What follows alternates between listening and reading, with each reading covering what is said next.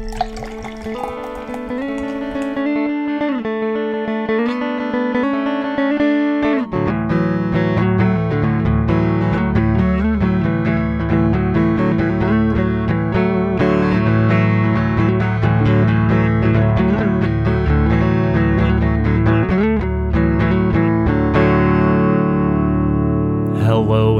back to No Beer Left Behind. I am Brian, here with you this evening with my good buddy Frank in Austin. Frank, how are you, buddy? Doing well, Brian. I know this time of year on this cast it has been reiterated, but this is the payoff time in Austin. Yeah, and I know I talk about the weather a lot. Do you want me to? I mean, I got it queued up. I can. Let's do it. Right now, Let's it's do your it. local forecast on the Weather Channel.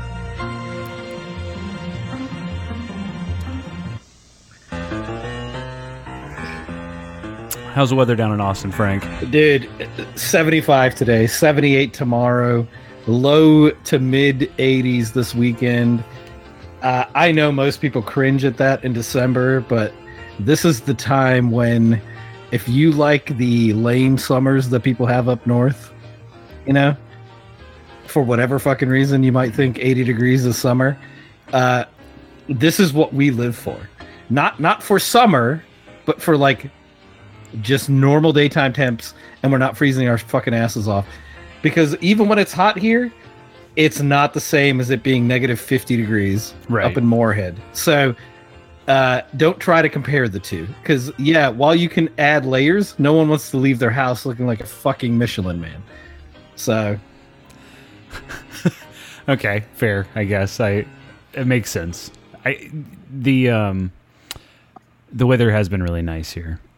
Dude, like epically nice. I mean, it's one of those things where, you know, global warming is to blame for a lot of it, but it's too early for like, I don't know, some fucking February freeze. Oh yeah, it's coming. It's almost too nice of weather. Yeah, and I mean, yeah, exactly. Like.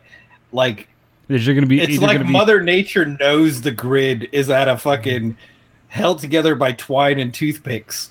Yeah. And she's like, I still fuck them over quite yet. No, right now the Texas Power Grid. Give them the good stuff.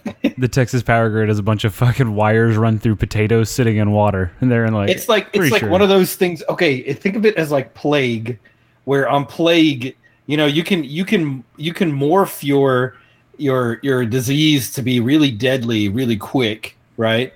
And then the government shut down, like, fuck this shit. Or you can morph them to just be like sweating and be really contagious, but no bad symptoms. And then you flip the switch. And it feels like Mother Nature's playing like a massive game of plague on Texas, where it's like, I gave you fuckers a warning last time. Mm-hmm. Wait till I bring the heat. Yeah, it shut shit down for like 4 days, and everybody got real tight butthole. And then, you didn't do anything. Yeah. Guess what? Yeah. How about a 100-mile-an-hour heater to the face this time? Yeah, we're gonna make it fucking hail softball-sized stones and tornadoes on Christmas, bitch. Let's go. That's right. You just wait. So yeah, it does feel very eerie with the weather, but you know, I'm not going to complain. So that's the weather report. Outside of that, I am drinking another Brooklyn chocolate stout, which is just nice. Yeah, not much more to be said about that hasn't been said on the last cast. It's beautiful and gorgeous. Beautiful and gorgeous. I mean, you know, there's like beautiful flavors, gorgeous aromas. Yeah, it's makes you tingle. I'm trying to help. Oh, let's not talk about your tingly bits. I don't like. It's too soon. All right, what are you drinking? I am drinking one of my holiday favorites. It was gone last year, but now it's back, by Sam Adams, Old Fezziwig. I love Old Fezziwig. Really happy they brought it back. I'm bummed that there are only 2 in the winter variety pack, but I saved them to the very end. Well worth it. Okay, speaking of variety packs, Sam has taken their variety 12 pack. Yeah. And if you go to Costco or Sam's, they've made that bitch legit. Like, It is now 24 beers. Mhm. It is some of their rarer beers. So it's like that winter citrus white ale thing that they do. Yep. It's Yeah. in there. Yeah, it's the 12 pack that they just double up for a case, and Yeah. they do it. It's called I forget what that is. A club store pack. I don't know, And but that thing is amazing. Typically, just any of you Sam's and Costco members out there, I know Parker talks about going to Costco and getting Coupe F5 like cases for the cheap. So I think I've let y'all in on this in the past, but I'm just going to go and restate it. The variety packs that come in a full case size, those are specifically for those club stores, so they Okay. are at a good deal. If you buy like a case that it consists of 2 12 packs, you're going to see a great price on there. Check the date and make sure you're not getting a beer that is like an IPA that is like 6 months plus old. And lastly, for Texas residents who would like to shop at a Sam's and or a Costco and do not have a Sam's or Costco membership, You're allowed to. you're allowed to go in and shop alcohol in those stores. So you can get the exact same price for those club packs as members. And by law, Not only the club packs. well, I was going to say club packs or wine, whatever they have in that store that is alcohol. And again, in Texas, you can't sell like booze. You can't sell hard alcohol, hard liquor in a Sam's or Costco, but you can buy beer and And wine. that's bullshit. Well, Yeah, I honestly, I know a lot of people don't do this, but right around kind of the beginning of the wine season, like in the spring, I would highly suggest going if you have a Costco or a Sam's in a very wealthy area. You will pay literally 20 to 30% less for new release wines. Now, granted, the stuff that I'm talking about, you'll be paying about 40 or 50 bucks a bottle, but in a liquor store, that same bottle will be 80 to 90. Right. It's worth it. If you're in the market for some good wine, Sam's is actually, well, not Sam's so much. Costco does buy Bordeaux allocations. So you can get stuff that'll sell out and then not be back in Costco for the rest of the year. right.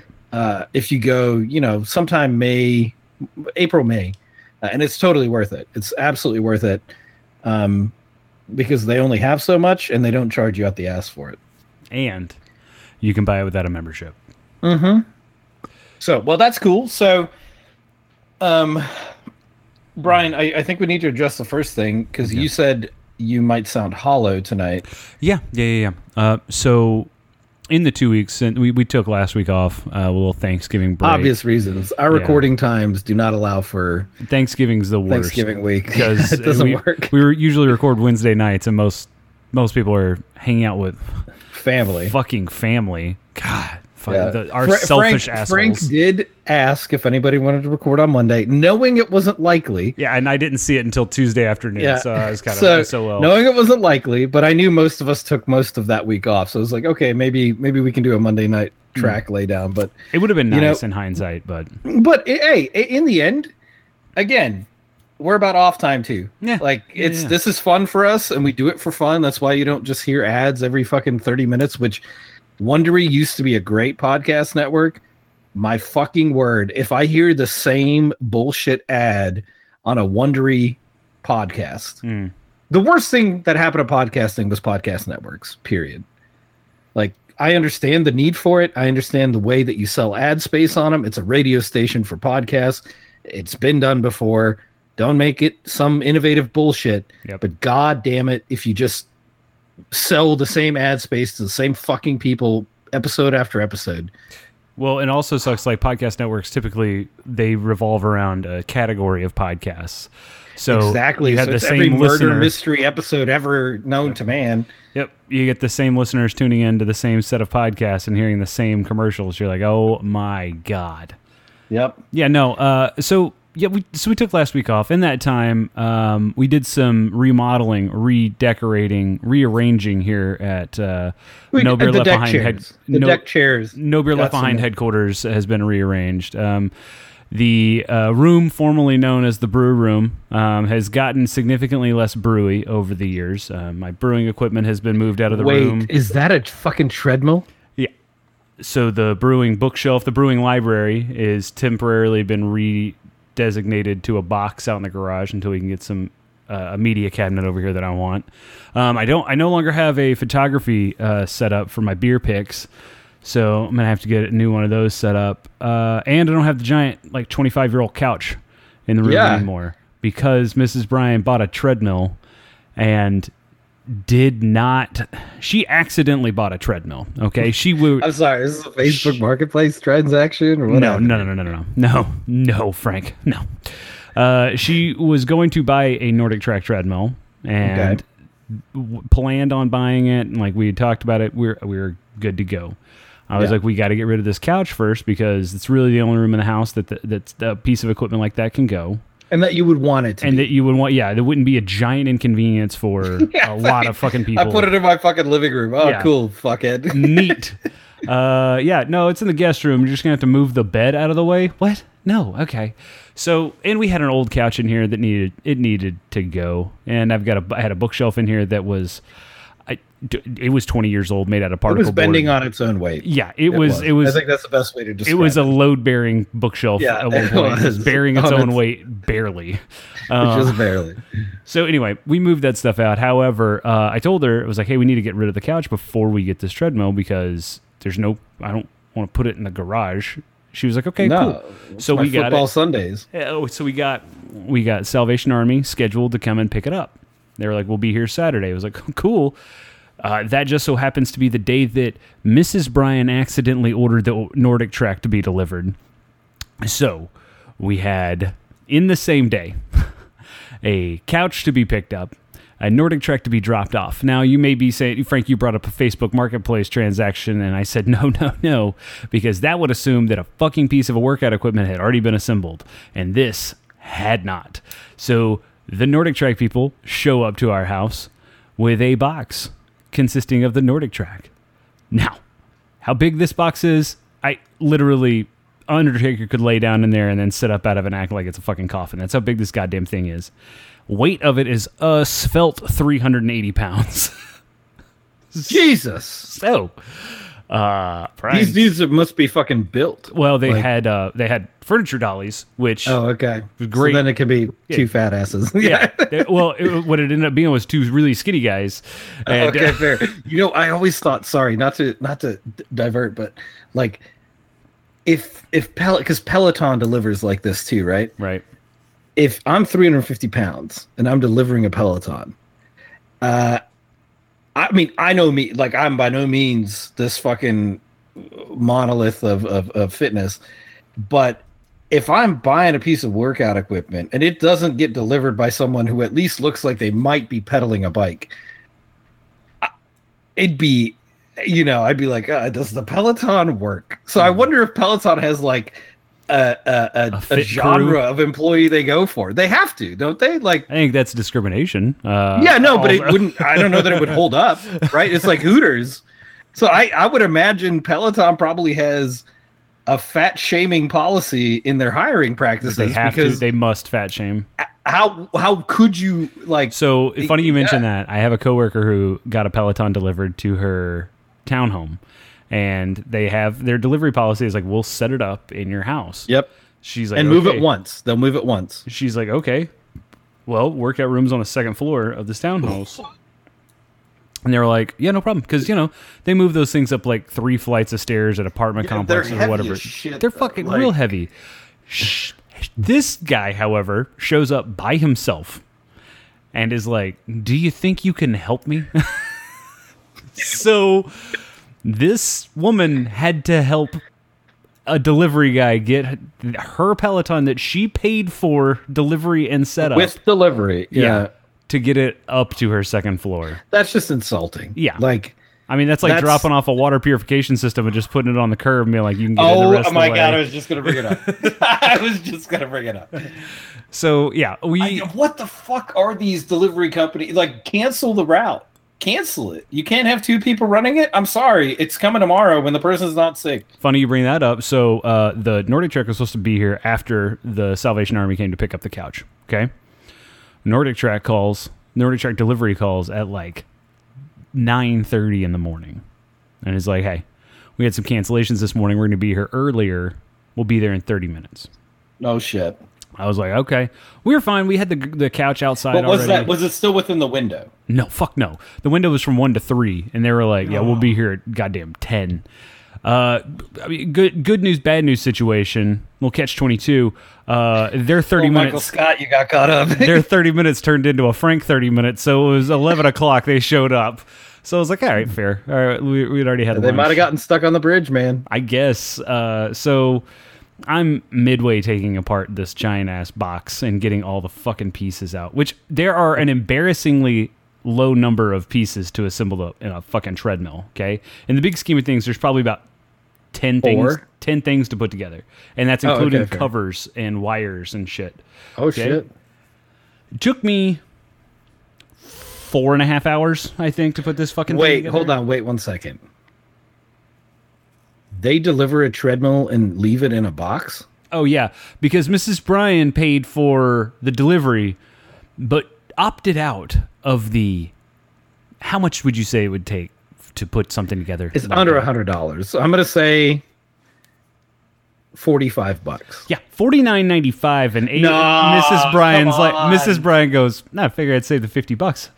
And That's a $2,000 machine. What are we doing here? At the 2-hour mark, I told her, I was like, you owe me $150 for putting this fucking thing together, because this is taking me so long. And it wasn't like Lord. It wasn't like I was mechanically inept. Well, there's one part that it was like I was mechanically inept, but I gotta be honest, I was putting in screws at weird ass angles to hide them. It's mainly because when someone else is assembling it, they have two people. Yeah. And when they have two people, that is a 15-minute job, because they level it, they hold each side, and I'm going to put this bolt in, and then you go, okay, I'm going to put this bolt in, and then the instructions literally will say, don't tighten either bolt, tighten, like, get the one bolt tight, like loose fitting, and then put the other bolt in. And you're like, God Frank. damn it, I'm going back and forth with an Allen key because you guys don't want to fucking agree on shit. Oh my God, I hate assembling shit. I fucking hate it. I have cheats for some assembly things. So, I mean, I have a really badass socket set. I also have a really badass Allen key set that have angled Allen keys. Oh, nice. So I can turn it at like a 45-degree angle and rotate, and it still tightens at the 90. So it's like I have some things to my advantage. But to your point about tighten this, don't tighten this, I forgot. I misread the lines that I was on after I tightened everything down, and I was just kind of looked down at the instructions, like, oh shit, I'm not supposed to tighten all these 4 bolts that it took me 20 minutes to tighten. So I loosened those back up, and then fucked up everything else after that. It was just a goddamn clusterfuck. So I had to then go back 2 steps in the middle. It was a goddamn mess. Yeah, I know. And then at some point, you get to the point where you're doubting yourself. I never doubted myself. I doubted the instructions. I always blamed it on somebody else. I agree, but I'm saying you read them and you're like, surely not. Yeah. Then you reread them and you're like, well, I've been wrong on this. So then you're like starting to do this fucking dance between you and this assembly, and you're like, it's 4 fucking parts, 10 instructions. What the fuck's going on here? And at some point, Frank, probably the 2-hour mark, walks away and goes, your treadmill's not working today. It's also not broken. But I have zero ability to invest this much brain power into this fucking thing. And then I'd go with the dagger. And it could have cost us $50. Honestly, if it was $100, well worth it. $150. It's well at that point you're like, what? We spent $2,000 on this, and it's $50. At this point, what's $50 between friends? Yeah, exactly. I was like, what? That's a fucking bottle of wine and a case of beer. Like, that's what that is. What the fuck are we doing? Sometimes here? It's the tip you give the delivery person for going up 3 flights of stairs if you're not the person helping them. Dude. So the delivery guys showed up, and Mrs. Bryan was kind of leery. She was like, they could be wearing masks, they could be doing this. I was like, yeah, they do this all day. I'm sure they have to, and they're delivering Nordic Treks. It's not like they're goddamn delivering AR-15s. Like, let's take a second and understand who the clients are here. These guys showed up. It was rainy. And it was raining outside. These guys showed up, knocked on the front door, and in the time it took me to get to the front door, they had put on booties over their shoes so they didn't trek anything into the house. On top of like every other like safety protocol they could be doing. I was like, okay, these guys are all right. When instead of signing for the package, they had me just stick my thumb out and give the old thumbs up while they took a picture of my thumbs up in front of the the box laying on the ground. God damn it. And I was like, that's it? And he goes, yeah. I go, you're not serious, are you? Now you put it together. yeah. He's like, oh, no. This isn't a signature. This is going to be the last time that your hand's going to work properly because you're going to spend the rest of the day fucking putting this piece of shit together. Ranking fucking Good L&Ds. luck. So yeah, I went grocery shopping in the middle of the fucking construction of this machine. You have to. You have to. Did I was about to lose my mind. At some point, something's going through a wall. Like it honestly, and it's not anger management. It is sheer fucking frustration with like put together an IKEA thing and try not to lose it. Oh, like dude, it's not about the instructions. Like the instructions are so detailed to the point where you're like you're skipping things because they don't highlight like don't skip this step, right? Because other steps are like match blue to blue, and you're like, oh, fucking that.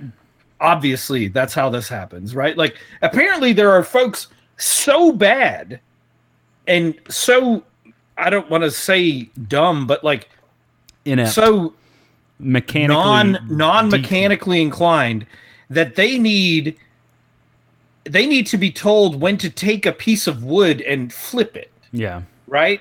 So fair, maybe have like the speed setup instructions and then maybe have the I don't know what I'm doing instructions. Yeah. But I quit on the instructions if they go, make sure part A and part A are put together. Now take part A and put them at an angle. Now take part A and part A and take screw B.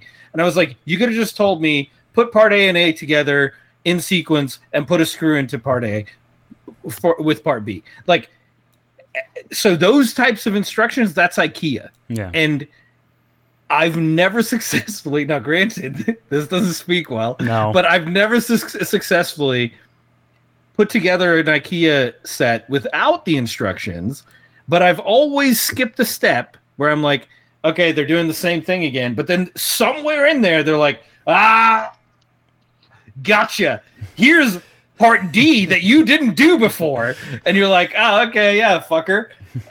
That's nice. So they get you. At some point, those instructions get you, and you just have to go through it like you're a fucking 2-year-old, because apparently 90% of the people who buy this shit are 2-year-olds. Yep.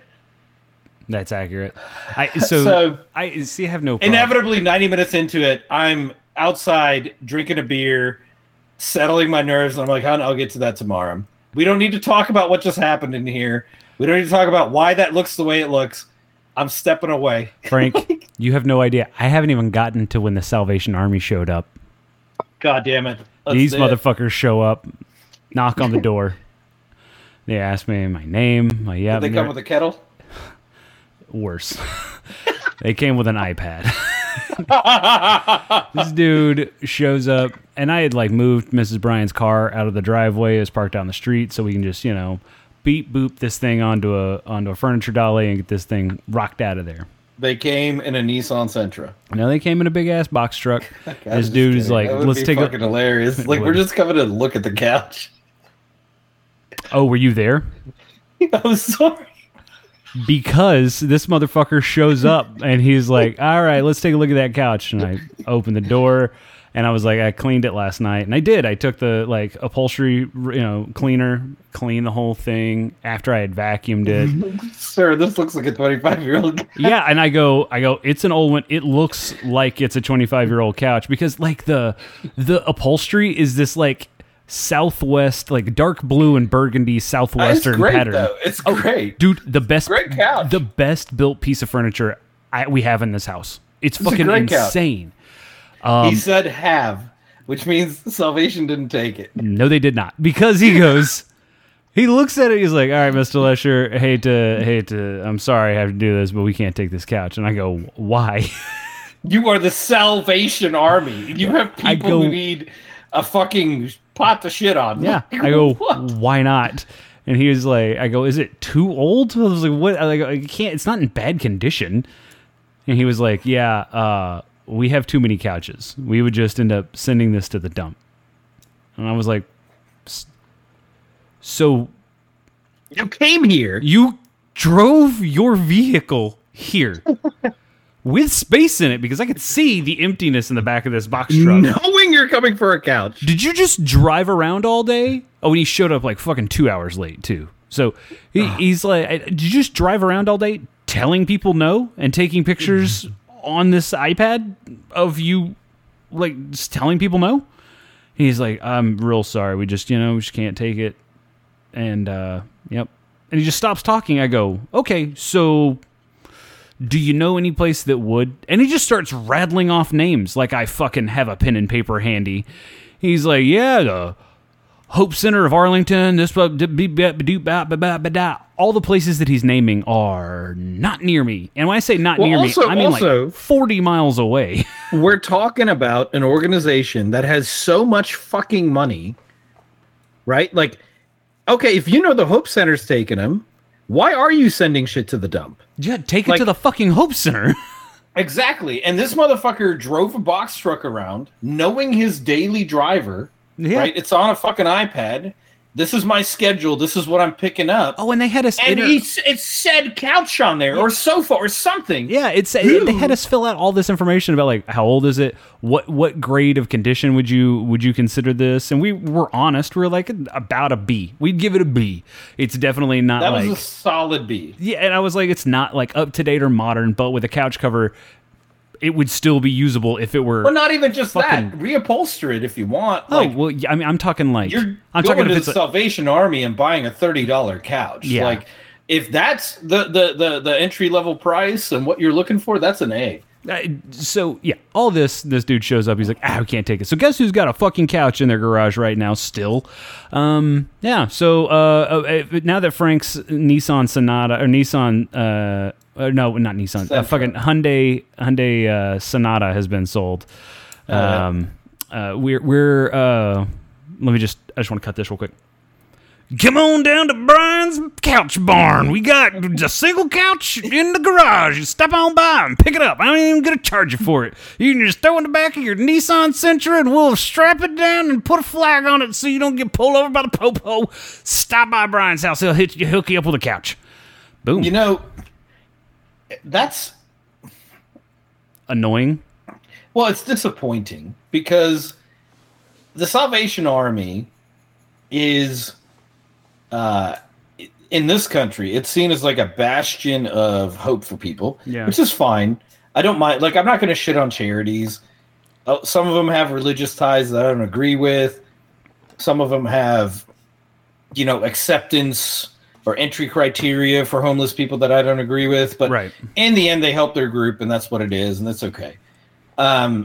There's focused attention on most needs, and some of them aren't as big as they should be, but I'm not judging charity. It's a very difficult business to be in, but the Salvation Army specifically is like the United Way. They're so big that you would think someone in that organization is going, if you've got an excess of access to materials and you've got a box truck already at the fucking front door, you take the couch and you tag it for Hope of whatever Arlington, and they drop by the Salvation Army Distribution Center, and they pick up once a week all the shit that you can't use. Yeah. But no, apparently this has become another business, which is unfortunate. Oops. Capitalism is wanting to do. And they're like, we can't sell it. You're not about selling shit, motherfucker. No. Yeah. So I don't know. Yeah, that is disgusting. For him to turn away a perfectly good couch because they're just gonna dump it in the trash is like, you don't see an issue with that? Like, you are the largest donation center outside of Goodwill, like your man might even be bigger than Goodwill. Mm-hmm. But there's like 3 places that you call to get rid of shit. Yep. And you guys don't share? You don't have access to a lower network of needs? Like, this is your only reason you exist. Yep. Yeah. So, yeah, I've spent the last week kind of looking through different ways of getting rid of a giant couch, and all of them wind up with me paying about $200 for somebody to come pick it up, or me renting a truck to take it to a dump to dump it myself, which equates to about $200. So, yeah, enjoy. Yeah. Oh, by the way, don't even get me into dumps. No. Like, that is a racket. What trash sites are in general is a fucking racket. Like, I had a just yard trash, right? Total biodegradable shit. They don't care what's in the back of your truck. No. They go, okay, a pickup truck, bed, $50. Yep. Whatever you can fit in it. If it's appliances, it's per appliance, $75, $90, whatever. And they'll charge you. But then we have a new thing here, which I don't even know if it's legal. I don't even know what's going on. They will charge you if the shit isn't tied down correctly based on what they think is correct. Yeah. Okay. So I had an appliance in the back that I had tied back tight. Was it your to the dishwasher? back of the pickup. Was it your dishwasher? Yeah, but it wasn't high enough. No. So the lady said, yeah, you need to have a strap over the top. And I'm like, what? It got here, didn't it? This Jesus Christ. not even just that. This machine's like 200 pounds. Yeah.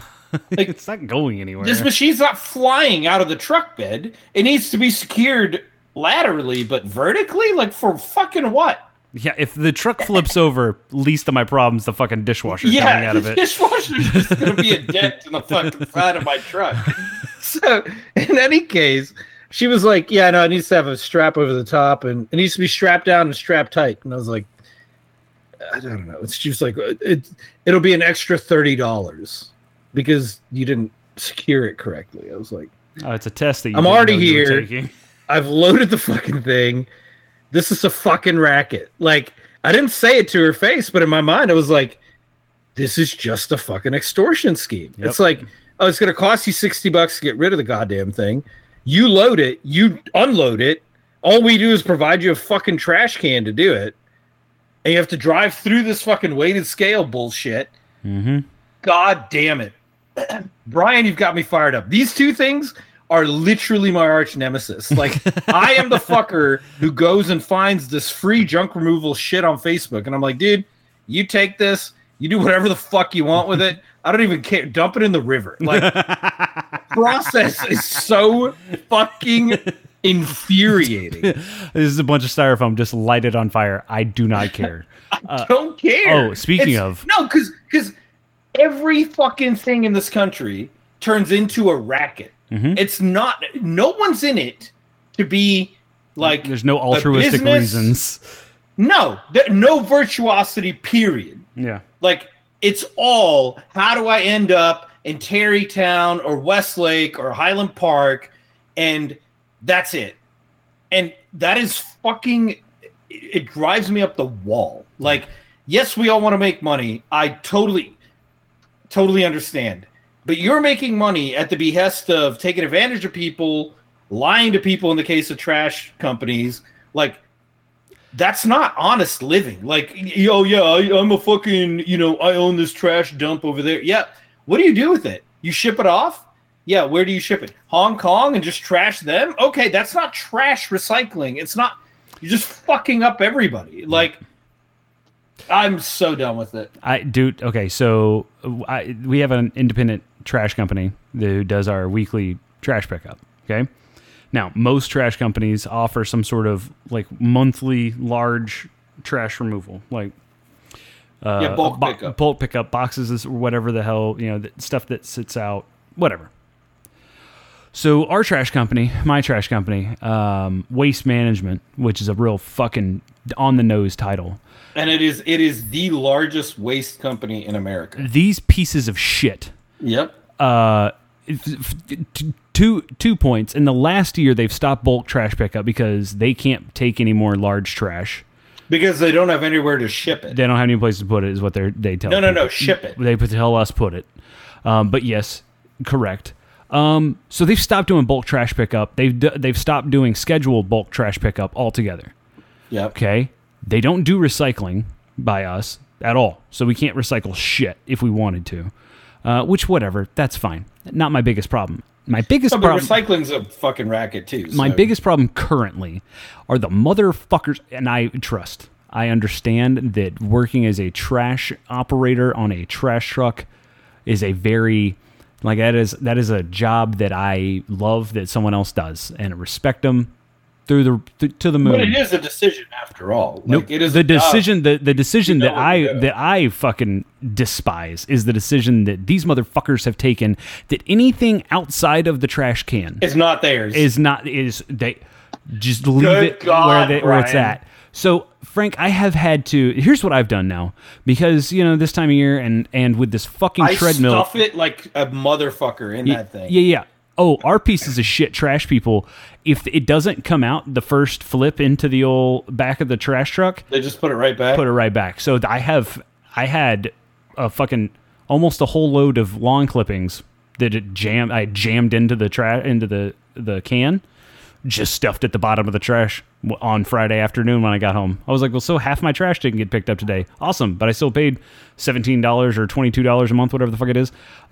So what I've started doing, this treadmill came packed, like I said, a coffin's worth of fucking cardboard. Just an insane amount of cardboard. But in that also came these giant styrofoam blocks that bricked up the those end. suck. Yeah, you know what I did? I went and bought some fucking acetone and melted them motherfuckers down. I don't give a fuck. Like, yeah, I also learned that about each end of the treadmill has got these big styrofoam blocks on there, and they're literally like 3 foot by 4 foot blocks that are 8 inches Did thick. you get about that much styrofoam out of it? Oh, yeah, but also took an entire bottle of acetone, like 100% acetone from Walmart, to melt down one end of But the things. that's the problem, right? Like, it's the profit-driven motives that don't add up to services. Yeah. They don't ever add up. Like, when's the last time you went to a chain restaurant and felt like, man, that was worth my time, it was worth my money? Dude. It's literally, you could take Applebee's. Now, I know a lot of people don't like Applebee's. That's fine. Applebee's, like Whataburger, like Taco Bell, it really depends on the location you have. But if you had a good Applebee's, which growing up we had a very good Applebee's, it was good. Like, and dishes were $10, $12. The whole family could eat for like $60. That's a good night out for a family, and it's a good night out and a good risk for a parent who doesn't know what the fuck their kid's gonna eat and not eat.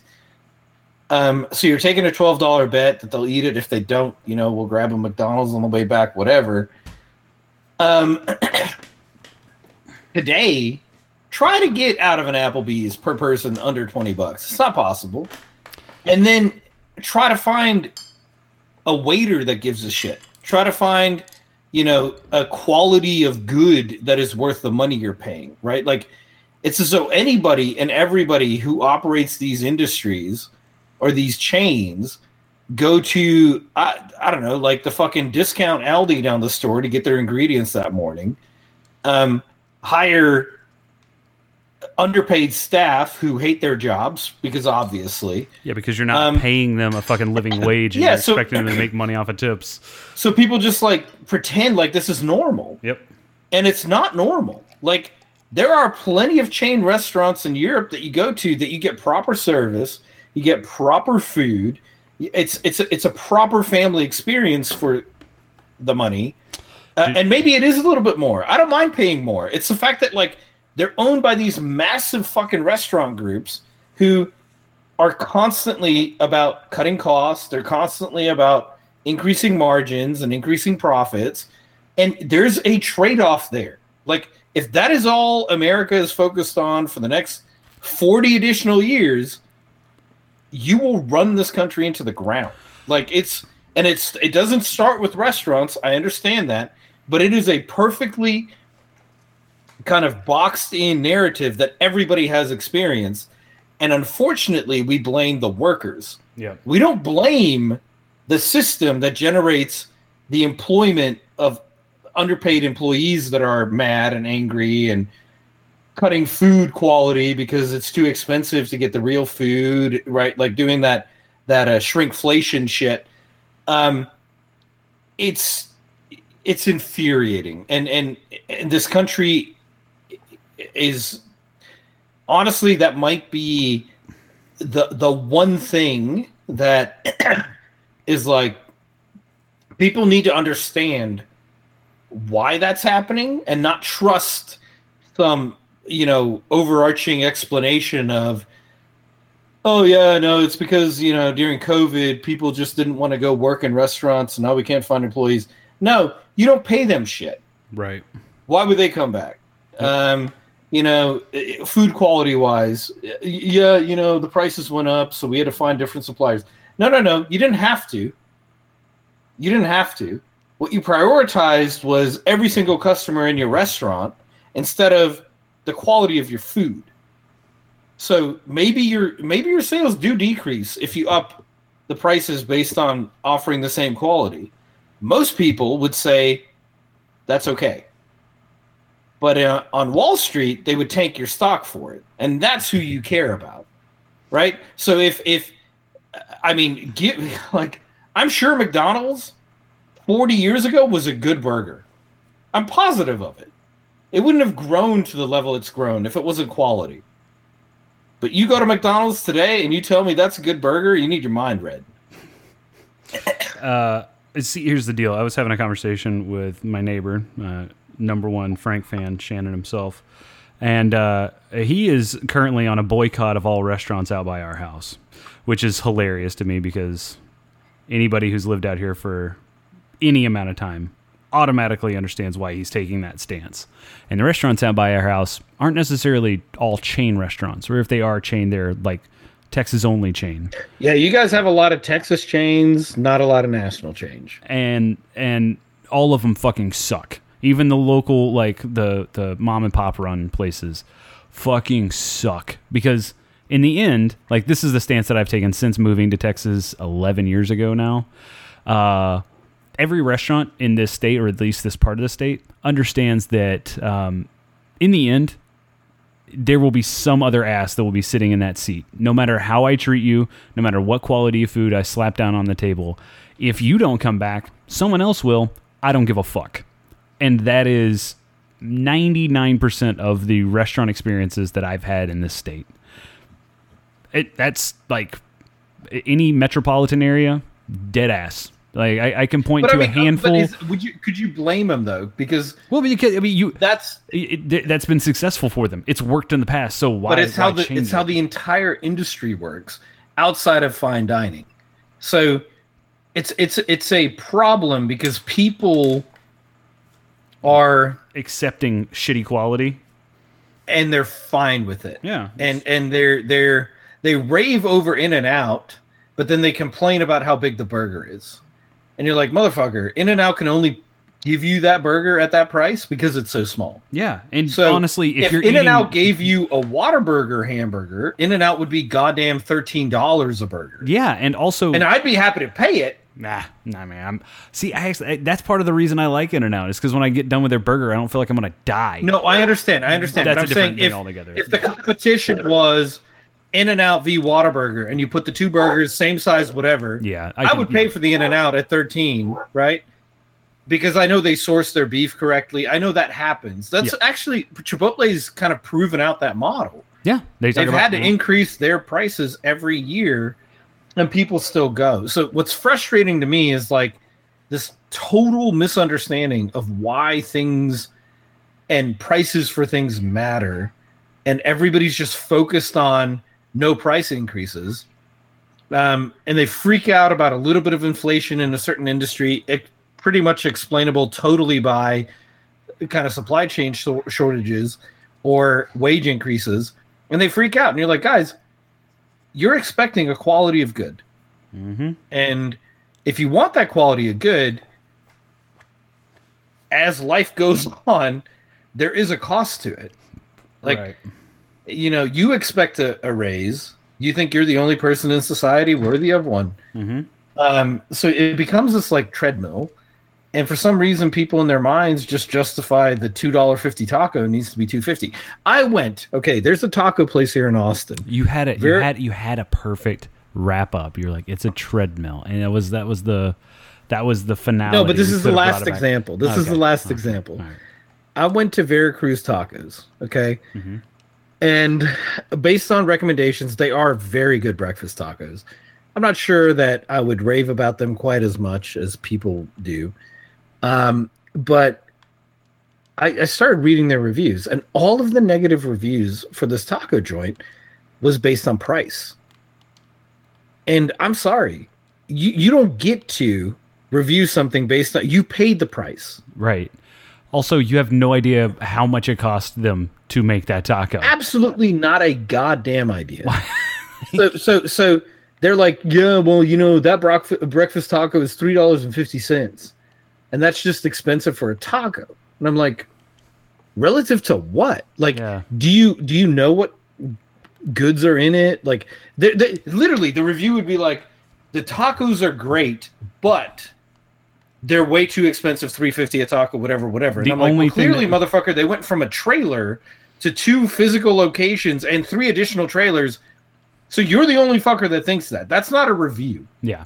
If you're the only thing that can follow after the tacos were good, but the only thing that can feasibly be accepted there is, but the I'm gluten way intolerant. the way no the waiter spit in my food on the way, like, Yeah. or like I couldn't even believe it. As soon as I tasted these tacos, I was like, they're using fantastic bacon. yeah. They're using really good quality refried beans if they're not making them themselves. Like, They're taking legit stretches to make a good product. they're getting the price reviews, and I'm like, dude, That's if so you're not dumb. in the market for a taco at $3.50, why are you buying it? Also, where the fuck are these people coming from? Because if I'm local, like truly local to that place, I'm all for a place raising the cost of their goods. Because that means that the area is affluent enough to fucking afford it, and therefore, like, they would pay to have the quality of food that they're serving at this restaurant. Like, I would be for that. If you went to Veracruz and there was someone standing there with a Kalashnikov rifle forcing you to buy the taco, I could understand the review. The review then has some merit. If your review is strictly based on the price, Also, did you look at does the menu have prices on it? Like, I'm it sure does. Dude, I'm not even 99% of them joking. do. I'll send you these reviews. 95% of them are, I can't believe this is a $3 taco. And I'm like, you don't have to believe it. You paid it. Yeah, no, Like, they you didn't. No one forced you to pay it. They I'm didn't. happy to pay $3 for the fucking taco. You Yeah. don't have to. Taco Casa. Do they have Taco Casas down there? Where you? No, we in don't. Austin? Okay, so Taco Casa is It sounds made up. That's Mrs. Bryan. hilarious. Mrs. Bryan fucking hates the place, mainly because the first time we went there, we lived in Denton, and we had very little to no money at the time, and we went, and they have like 7 menu items. Okay. And at the time, we were very young in our culinary adventures. So we saw it, we were used to. I mean, tacos, Taco Bell, baby. That's what you can get 95 different menu items on there. They have the same 3 ingredients, but there's 95 menu items. This place has 6, literally less than 10 items on their menu. That's great. I love it. Yeah, you should love it, because that means they do 10 things pretty Really well. good. They do 3 things really well. As good as you can expect from a taco. For a taco Like, joint, yeah. So, but their soft tacos are like $2.69, something like that. Mm-hmm. And you're thinking like fast food drive-through taco. You're like, well, I know Taco Bell, I can get 3 tacos and a drink for like $4.99. So what the fuck are we doing here? Here's the deal: Taco Casa, and this is ordering off the menu. This is a real foodie insight. So listen up, kids. Go to Taco Casa, get yourself a soft taco. Order that motherfucker with no lettuce. Okay. why lettuce is just a pretend ingredient. It is. It really is. It's what it is. You're already ordering a taco. It's roughage so you don't fucking die, I think is what it is. That's their thought. I mean, They're it's- like, the shell is lard Well, with some flour in it. soft taco only with no lettuce. So what they do, soft taco doesn't change. The size of the tortilla doesn't change. The amount of meat doesn't change. Okay? Yeah. But they still got to take up space. So what Taco Casa does is they use cheese to fill up that space. So basically you're ordering double cheese, soft taco. And that might sound gross if you've been to Taco Bell and you've eaten their cheese. And I'm doing air quotes, cheese. Yeah, I mean, it's probably... It's sketch at best. Taco Casa hand grates all of their cheese fresh. Oh, huge difference. Dude, best fucking soft taco I have ever had out of eaten in my car. What's the price? Like I said, it was like $2.69 a taco. Yeah. And the meat, not terrible. You could tell it's actually hamburger meat. You know what I mean? Like, and it's not coming out of a And that's vat. okay. So not even just that, they overspice the other shit because it tastes like nothing. Oh yeah. So it's yeah. I mean, I think more of the story here is, as always, you get what you pay for. I understand the need for cheap food. I'm not trying to diss cheap food. Right. But if you knowingly go order something that, to be honest, I mean, if you spent any effort at home to make it, would cost you 25 cents to 50 cents a taco, and would be easy as fuck. And it would still be good, relatively healthy fucking ingredients. Precisely. So now you are choosing to purchase this outside of the house. Yep. Which you know is going to cost additional money. If you're railing over someone charging $3.50 a taco and you're used to paying $1.75 or $2, you really need to kind of reevaluate things. It makes zero sense. It's especially the fact that you bought it. Like, I just don't understand. As soon as you put the money down, you're done. You can't complain. You can. Right. Yeah, you're exactly right. You can no longer complain about the price aspect of this transaction because you've set that aside. You have agreed upon a fucking amount for this transaction. Boom, done. Okay, can you come back and then say, I've had better $3 tacos in my life? That you can. Yes, you can. You can do that. Yeah. But you cannot go, I've had better. I am so fucking angry because I paid $3.50 a taco and the taco I spent $2 on was miles better. It's like, okay, dude, maybe it was miles better. Tell us where to go for a $2 taco that's miles better. Yep. But your complaint on the price holds no water because you fucking paid it. Bro, I mean, you paid it. Now you're getting into the same argument that we like. There was like almost one of the first arguments or like discussions we've had on this podcast, which was, I don't want to pay more than $10 for a 6-pack of beer. Like, okay, cool. You don't have to pay more than $10 for a 6-pack of beer. You can get a good $10, 6-pack of beer. But like, if you taste something, and you're like, oh, it's terrible. Well, why? Because I paid more for it, or I paid X amount of dollars for it. Okay, but was it worth the money? Because I remember in my dumbass, as much into beer as I was and am, I remember when Parker was like, yeah, but like that's still $3 a pint. If I went out to a bar, I would be ordering $3 pints all day. And I was like, oh yeah, that fucking makes so much sense. Well, so not only that, like, I do remember that argument, and it was like, if you're going to buy... Because I think I brought up the electric jellyfish. Yeah. And if you go buy the 4-pack of the pints and you pay the $20 that it costs, you did that. Now, your cost comparison there cannot be, I had a beer at 10 that was better because it was cheaper. Right. That can't be the win. That can't be the win. Quality better than, to your point, let me know what I should be drinking instead of electric jellyfish. Your review sucks dick. Like, it's like, oh yeah, no, I drove a Kia Soul that was better. Like, okay, well, we were driving 4-wheelers, so I guess. Yeah, I don't really understand. I'm not getting the same satisfaction out of a Soul. Yeah, I can't fucking jump the shit out of this Kia Soul. Yeah. I mean, I can, but it's not going to end well. That's the kind of reviews people leave, right? It's like, this place is too expensive because I once drove a Toyota Corolla that was better than this fucking Land Cruiser. And you're like, okay, I mean, maybe you did. Doubt it, but cool. Let me know, and I'll go try it.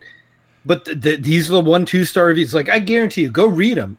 99% of the people who are pissed at food joints that are literally mom and pops. I mean, It's about price. Mhm. It's about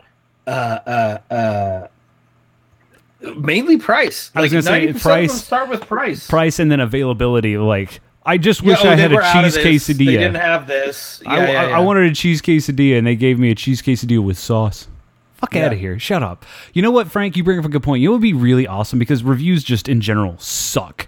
Like, I They end up suck just so listening bad. to, like, if I travel someplace and I know someone lives there or has visited there, I ask them, I'm like, hey, what would be a cool place to go? And wouldn't it be awesome if there was an application that you can just open up on your Goddamn phone right. Fuck and then you could just look and see what your friends thought of each of these places? That is still a genius idea. And then when you look at the application and you're like, oh, I'm looking for good burger joints. And the best burger joints, according to my friends, are like show up in larger like fonts or larger icons. And then I Call click them into pins. it. The pins. Oh my God, that's such a good idea. And then like, you just... Maybe we delete all reviews in Uh-huh. 30 days and then regenerate and then them. regenerate them. That way, you don't have any like 4-year-old reviews when it was owned by like three managers ago Yeah. or whatever. That would be such a cool idea. I just wish someone would do that. I wish someone had that. Yeah. Uh-huh. And then maybe like they had a kiwi as their. I still can't even believe that didn't work. Everybody. Okay, so I did receive a job at my current employer because I told them about my work within applications on iPod or on Apple and Android It was called devices. Pinpoint Me. It is fantastic. Matter of fact, I think there's still a video out there of screenshots and my wonderful the thing voiceover. worked. It was awesome. It was really legitimately cool. Fantastic idea. The geniuses that came up with it, and just I'm I don't blown know away. anymore. I'm blown away how they're not. They're probably billionaires at this point. I would hope so. Land yachts. That's what they do. They don't even do water yachts. They just do land yachts. Yeah. Land Hovercraft. boathouses. Matter of fact, I got one in my garage. Yeah, it's but I still think that thing has total feet. Like it's Yeah, it does. There's going to be a break point in social media in general where there is not a collapse but a deflation. it's people just outward- won't believe it anymore. Yeah, like outward influence will not be a thing soon. Yep. And you'll have smaller spheres of influence that will mean a lot more, which is I think what the internet started out as being and will eventually go back to. Yeah, and it kind of makes the role of influencers more important, but also very scary. Yeah.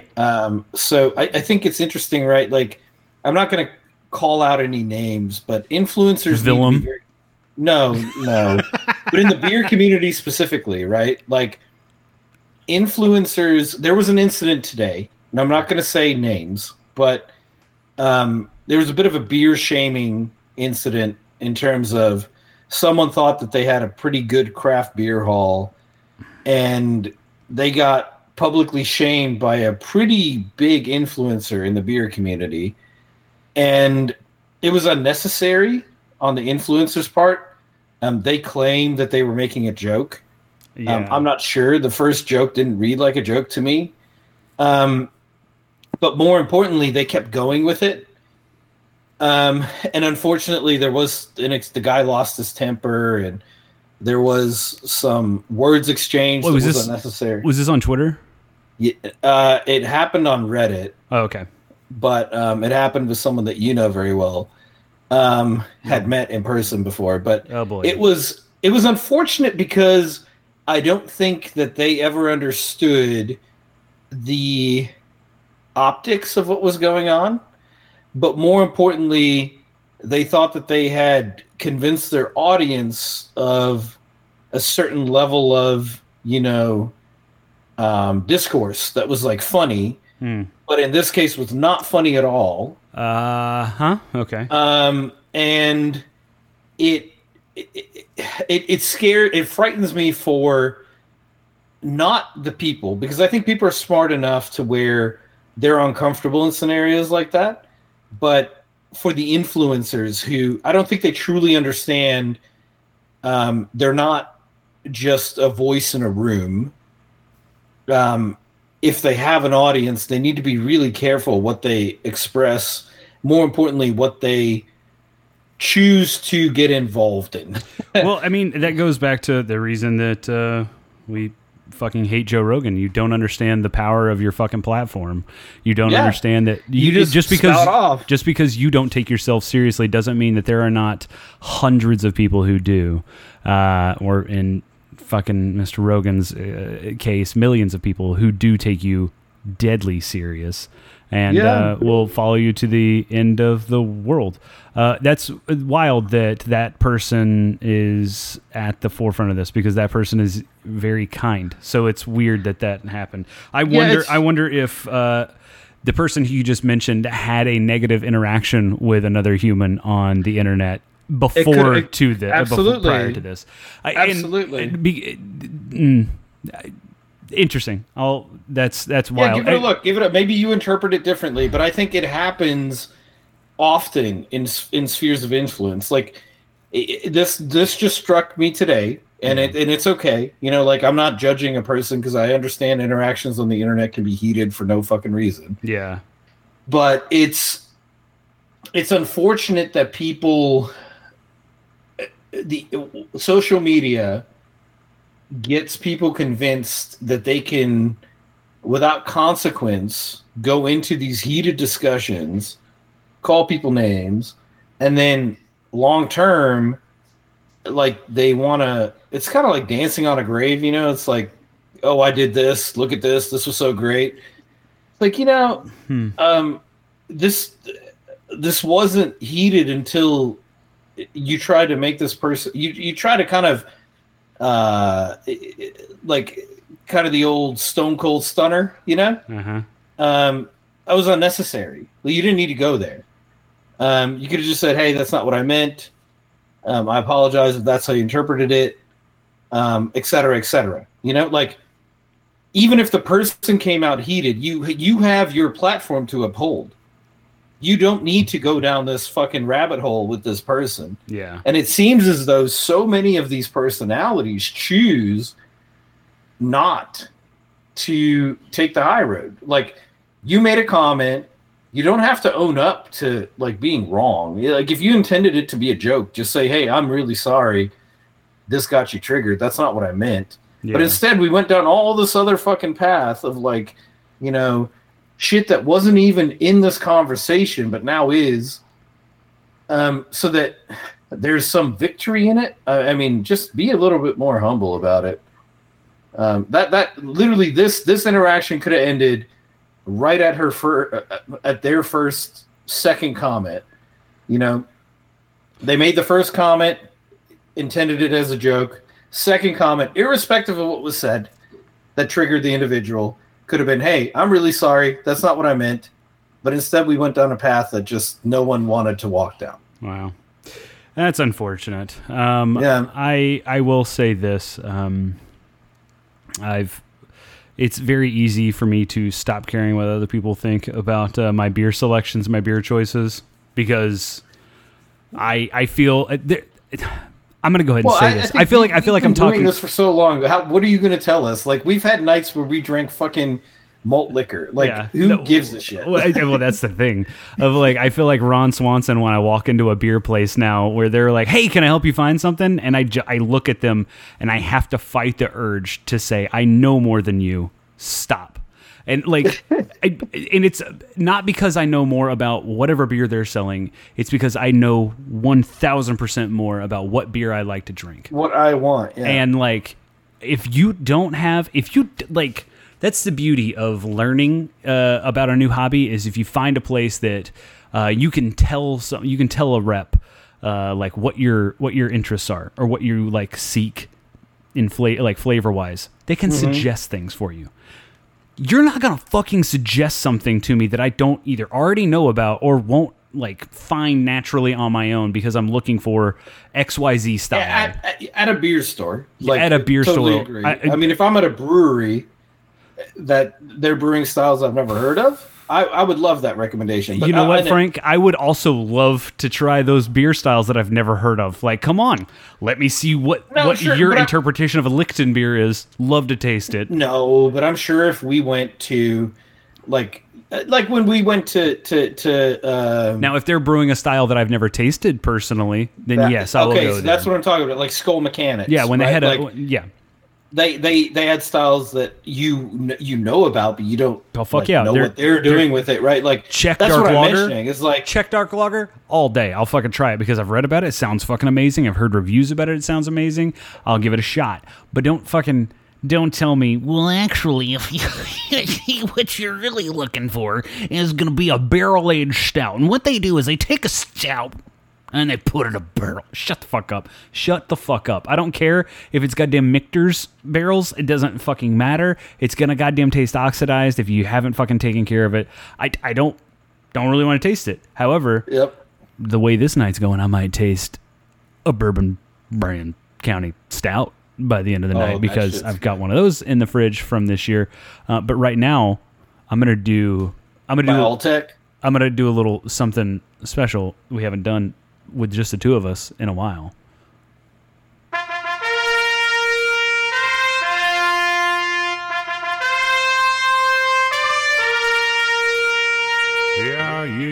Hear ye, it's time for a beer count.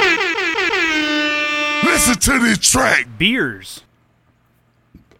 Frank, what do you want? Are you still on the first one there? Still nursing that one? Yeah, so for the cast one, Ooh. you got the Yingling. Are we doing pre-cast counts like we used to in the old days?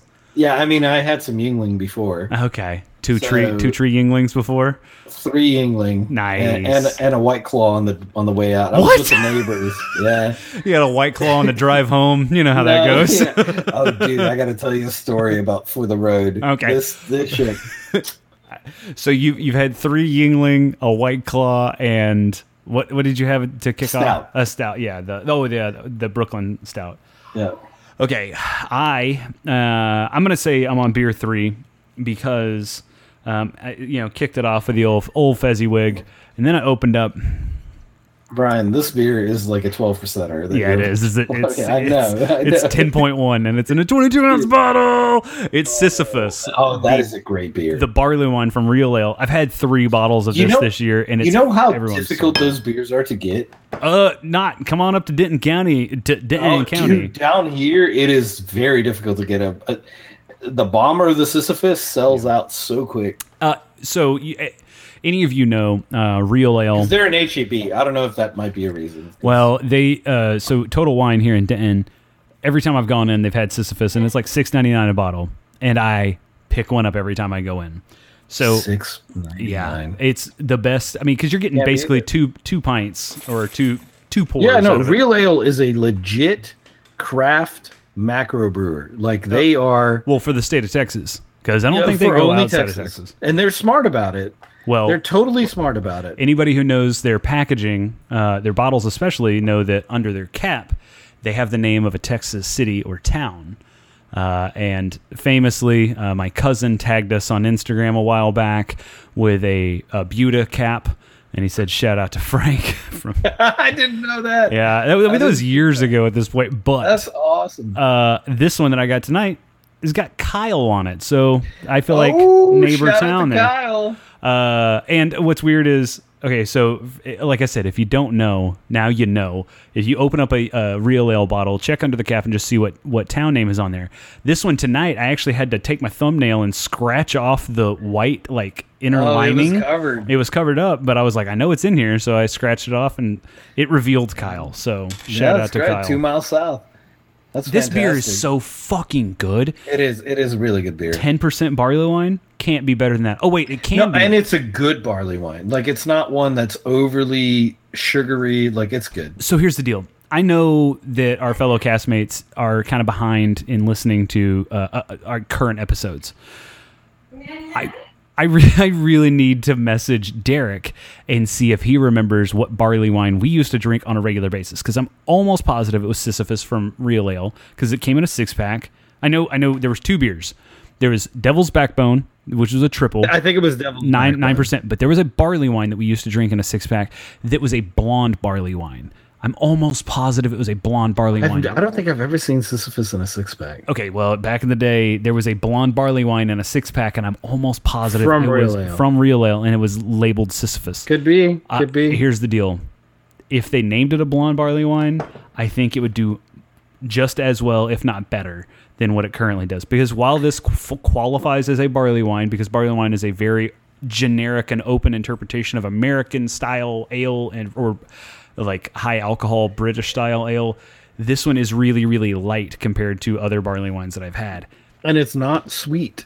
Like, No. I like the fact that it's not that sweet. So here's the thing. Most of the barley wines that I've had that get up to that 13, 14, it's too much. It's you're drinking syrup. At that and point. that's the thing. If you make it a traditional barley wine, like a traditional English barley wine, toffee is not sweet. Chocolate toffee is sweet, but toffee itself is not sweet. It's sugary, but it's not salty. it's not cloyingly sweet. Yeah. Which is what a lot of people have a hard time dealing with. And when I say British barley wines and I talk about toffee, you're like, oh wait, but there's no caramel in that. That means it's not like a vanilla sugary taste. Yes, exactly. That's why British barley wine or English barley wine typically is more appealing to people, especially wine drinkers. Yep. As I found out on New Year's Eve in 2013. Anyway, I wanted to transition when you were talking about we were talking about food and paying for really good food. We just had a big food holiday, Frank, and I know that that this has been something that we've always discussed on the cast. Famously, Frank discussed his disdain for white gravy after one Thanksgiving, where an unfortunate. Listen, we're not talking about meat gravy. We are talking about literal. I'm about to cook some flour and make a gravy out of it. Gravy. I want to be very clear on that because that is not fucking gravy. Well, okay, so here's the deal. I had a gravy incident. I had Gravygate pop up this year at our Thanksgiving. Okay? Not exactly the same, but I felt bad that it happened all nonetheless. In hindsight. Yeah, in distant hindsight, okay? Like I had to sleep on it 2-3 nights, and I was like, I kind of feel bad about this. So, it's a big deal this year. I don't know if you follow our Instagram at No Beer Left Cast. I posted I do. I posted about my story. Frank, this wasn't directed at you. This is talking at the people. I know you are a loyal follower of No Beer Left Cast on Instagram, but I posted about it on Friday, on Black Friday, if you will. That I was I guess it was Thursday night. I was very happy that in celebrating the fact that my in-laws, my family, asked me to prepare the main course for Thanksgiving dinner, which is a big ass deal. That is a big deal. My family would never ask me to prepare a fucking main course because I use, como se dice, spices in my food, and that's not something that they typically go for over there, if you know what I mean. Anyway, I also... Middle Oklahoma is not exactly where... North Texas either. It's not the spice route. No. But, I mean, Dallas at least has some restaurants. Dallas has some restaurants owned and operated by people who are not from Dallas that are really, really good. Yeah. Anyway, so my in-laws decided to go non-traditional Thanksgiving food, which I'm all for because turkey can only be cooked so many ways. And honestly, when you've had it for over 3 decades of your life, you're just like, I'm done with turkey. I'm done with it. Yep. I'm done with it. Got it. Yeah. So my mother-in-law asked me to prepare a roast, okay? Now, when people think of roast, they're like, oh, cool, big-ass cut of meat thrown in the oven for a while. She like didn't, a chuck roast, something like that. She didn't ask for that. She asked for what I made for my daughter's birthday, which I told her immediately. I was like, okay, so you remember I put that meat with pickled red onions, cilantro, and like sriracha mayo on a taco. That's how I prepared and served that meat. She's like, yeah, but the meat was so good. We want you to make that for Thanksgiving. I was like, okay, well, that's Korean beef is what I made. I made Korean shredded beef tacos. Mm-hmm. And she was like, yeah, but it's so good. Just make that. Okay, cool. I was like, I need a chuck roast. Doesn't have to be anything fancy. Doesn't have to, like, just make sure, I mean, for the number of people. The fattier, the better. Well, and the number of people that we were serving, I was like, get it to be about 4.5 pounds, and then I'm going to super trim it, which means I take all the fat off, and if there are any tendons, I cut that out. And honestly, when it cooks, I cook it in an Instant Pot, so I'm gonna chunk it in small pieces anyway when it goes into cook. So honestly, cheap is fine and easy as hell. Frank, my mother-in-law bought a fucking 4-pound, like, one of the nicest cuts of, nicest roasts I've ever seen in my life. Intermuscular fat all over the place. One tiny tendon that ran through the bottom, like eighth of this roast. And she was like, yeah, the guy, the butcher at Sam's said this is a really good cut. And I was like, yeah, no, this is an amazing cut of meat. She's like, almost no fat, so you don't have to trim anything. I was like, okay, all right. So I went over the night before Thanksgiving, and I was like, okay, so I'm going to go ahead and trim up the meat now, and we're going to salt brine it. And she was like, okay, I prepared a bath. And I go, pour it out. We don't need that. We're dry brining this thing. So she was like, okay, let me get it out of the fridge. She's like, it's been defrosting since Sunday. And I was like, it's been what now? That's 4 days for red meat. Oh, damn. 4 days. And it was, Frank. 4 pounds. It was like 5-something pounds before I trimmed it. 4 days, still frozen. I go, did you turn this at all? She was like, no, I put it on the plate. And I was like, what? Okay. All right. So I pick it up. I take it out, let it sit on the counter while we're eating dinner and everything. And I was like, so let me go ahead and start trimming this up. She's like, well, you want me to get the salt out? I got pink Himalayan sea salt. And I go, okay. Nope, not what I need. Doesn't work. I go, I don't want to use it. I need kosher salt. Yeah, I need kosher salt because I texted her all the ingredients that I needed. And she's like, yeah, I got it all. I was like, well, kosher salt's kind of a big deal. If I had known you didn't have it. Pink Himalayan sea salt has no salt flavor. Is not the properties that we need to create an osmosis effect to draw the liquid out of this fucking meat. Fine, don't worry about it. I was like, do you have a baking rack? She's like, yeah. I was like, all right, cool. I go, give me a baking rack and a pan, a sheet pan. That's it. That's all I need. She's like, all right. And so I start trimming the meat so I cook everything in an Instant Pot. You don't need that meat, the fat caps to render. You don't need it because because it's the pressure. You're cooking in a vacuum. It's going to melt down. The meat's going to melt on its own. It's fine. So it was like, and that's why the cheaper the cut, the better. As I'm cutting this, I realize this is like fucking prime cut roast. I mean, it's fucking nice. It's a nice ass cut of meat. Like I said, the little tendon running through the bottom part of it, I know cut off a big chunk of cost, according to the butcher, who also told her she should be cooking with this like dry rub fucking bullshit. I was like, okay, so I don't see you talking to a butcher. I think you're 1,000% making this whole conversation up, but that's fine. We don't need any of that. She's like, are you sure? I'm like, you asked me to fucking cook this. What are we doing here? I gave her the benefit of the doubt. Don't give me crowd level feedback. Gave her the benefit of the doubt. I was like, she's just trying to help. Okay. First time I'm cooking Thanksgiving dinner. Like, they let me carve shit for the first time last year. So I felt dude. Okay, well, get me, once we're done with this conversation, let's do the carving conversation. Oh, yeah, sure. We do that because I blew their mind when I set their electric knife down. And I was like, I don't need this. Anyway. Yeah. I'm preparing the meat. I'm pulling out their chef knife and I'm cutting off the fat. And my mother-in-law is freaking out. She's like, that's the flavor. I was like, normally I would agree with you, but we're not cooking steak. That's not what we're doing here. And she's like, oh, I don't know about all this. I was like, all right, fine, whatever. You don't have to. Did you have the tacos last time? Yeah, I was like, you remember those tacos you raved on about? This is how it happens, so shut up. So I cook it all, or I cut it all, and I wrap the meat up. She's like, oh, don't you want to boil that down for the dogs? I go, do you normally boil down fat for the dogs? And she looked at me like, this is the first time anyone's ever called her out on not fucking boil. I was like, lady, your version of shredded chicken comes out of a can. Don't sit here and fucking fat shame me for throwing away carved off fat. Would you ever serve fat to dogs? I was like, Straight up fat. I go, what? She was like, well, you boil down the fat off the meat, and then you just take the chunks of meat and you give it to the dogs. And there was probably very little meat. Yeah, because I'm not a fucking idiot when I was carving off the fat. Like, I was like, this is just fat and silver skin. That's all I cut off this roast, which is like, your dogs will hate it. yeah, I was like, there's nothing here. Anyway, I go, are you going to boil down the fat for the dogs? You do you. And she looked at me. I was like, because I'm not, and I'm not giving my dog any of that because he doesn't need it.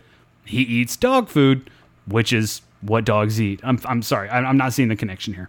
So anyway, throw it on a baking sheet, and I put it in the refrigerator. She's like, oh, let me get you some saran wrap to put on that. I go, do not put any saran wrap on that. She's like, we just have raw meat sitting in the fridge? I go, yes. What do you do? She's like, oh, I put saran wrap on it. I go, well, cool. That further explains why we still have a 4-day-old frozen roast in our refrigerator, doesn't it? And she looked at me and she was like, oh. I go, and we put it on a baking rack so air circulates all around it. And she's like, this is just scientific. I was like, no, it's fucking common sense. What are we doing here? I'm looking around like I'm the crazy one. Okay. Anyway, let's fast forward. She just Chuck roast thaws out. just questions all around through the entire fucking process. And I know, Frank, I don't know. Did she ever get you to the point where she goes, you need to write down this recipe for me?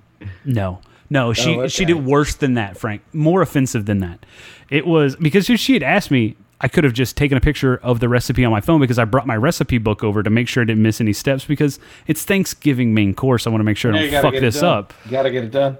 Now, I'm cooking this thing, and I tell her from the get, I was like, hey, we're going to have a sauce that goes along with this because as this cooks, it's going to have a nice sauce. Yeah. And I was like, and I put some cornstarch and some spices, my little custom blend here. Good. And it goes really well, and it thickens up, and it's a nice little sauce. She's like, well, I made gravy. I go, why'd you make gravy? She's like, that was a mistake. I shouldn't have asked why you made gravy, but it came out before I said anything. I was like, I told you last night we were making sauce. Why did you make gravy? She's like, well, for the mashed potatoes. I was like, this is going to be way better than your gravy on the mashed potatoes. She's like, well, don't you think that we should maybe incorporate a little bit of the sauce into the gravy? I was like, yeah, sure. Wait. Was this a white gravy? No, it was not. It was okay. It was brown gravy, but I think I was from a packet. Yeah, probably. Yeah, anyway. So I make the meats. And I mean, honestly, this is way more meat than I had ever made in a fucking Instant Pot before. Yeah. And you may not be familiar with Instant Pot, like meat cooking, but there's a science to it. You have to brown it. Yeah. Yeah, you have to sear it first, cut it up, add your veggies, get a nice sauce going, throw everything in, and then get it sealed up. And it cooks for quite a long time because Instant Pots typically work like 8 times faster than a crock pot. So do that math in your head, like a 6-hour chicken, like shredded chicken recipe. Yeah, so you're at Korean beef probably like 45 minutes to an hour. Exactly. I set this one to 48 minutes because there's a little bit more meat than what I'm used to cooking. I want to make sure it didn't have any undone parts or whatever. It was perfect timing, perfect cut. I pulled the chunks out, shredded them all, put them back in after I mixed in the cornstarch and honey and spice recipe that I put together. Because my secret, Frank, insider secret here: you don't use brown sugar in your Korean spices, okay? Because Korean barbecue, they always say add brown sugar to add the sweet. Yeah, or brown sugar, either way. Add honey, real honey. Yeah, it makes sense. So fucking good, so goddamn good. Makes total sense. It's a subtle sweetness that still adds the savory. It's fucking awesome. Anyway, no, we did. I actually, that's funny you say that because I can't remember exactly what recipe it was, but we made it one time with the white sugar. Mm-hmm. And I told my wife, like, next time it's 100% honey. Like, there's no way. This is way too sweet. Yep. I mean, I think some of the recipes are probably more focused on, like, dark brown sugar or honey. I think it's just kind of luck of the draw on that. But, yeah, 100%. If they say white sugar, do not do that. I mean, for anything you want that's, like, any granulated sugar, fuck out of here. Do honey and cornstarch and your spices, you'll be much happier. So I did that. Frank, I'm going to be dead ass with you. No cap. No cap here, y'all. There were no fucking leftovers. It was good. 4 pounds of fucking cooked meat, and there were not a scrap left from That's the best feeling, dude. 5 adults and a kid. Oh, shit. You guys hammered it. Oh, dude. It was that's how goddamn good it was. At one point, so we made homemade mashed potatoes, which I'm a big fan of. Like, and I even offered to bring my Instant Pot over so we can make Instant Pot mashed potatoes, which are also really fucking good and easy to make. Who nowadays in their right minds are buying the dried Idaho packs of mashed potatoes and reconstituting them? Anybody looking right now? I do that sometimes. Really? So here's the deal.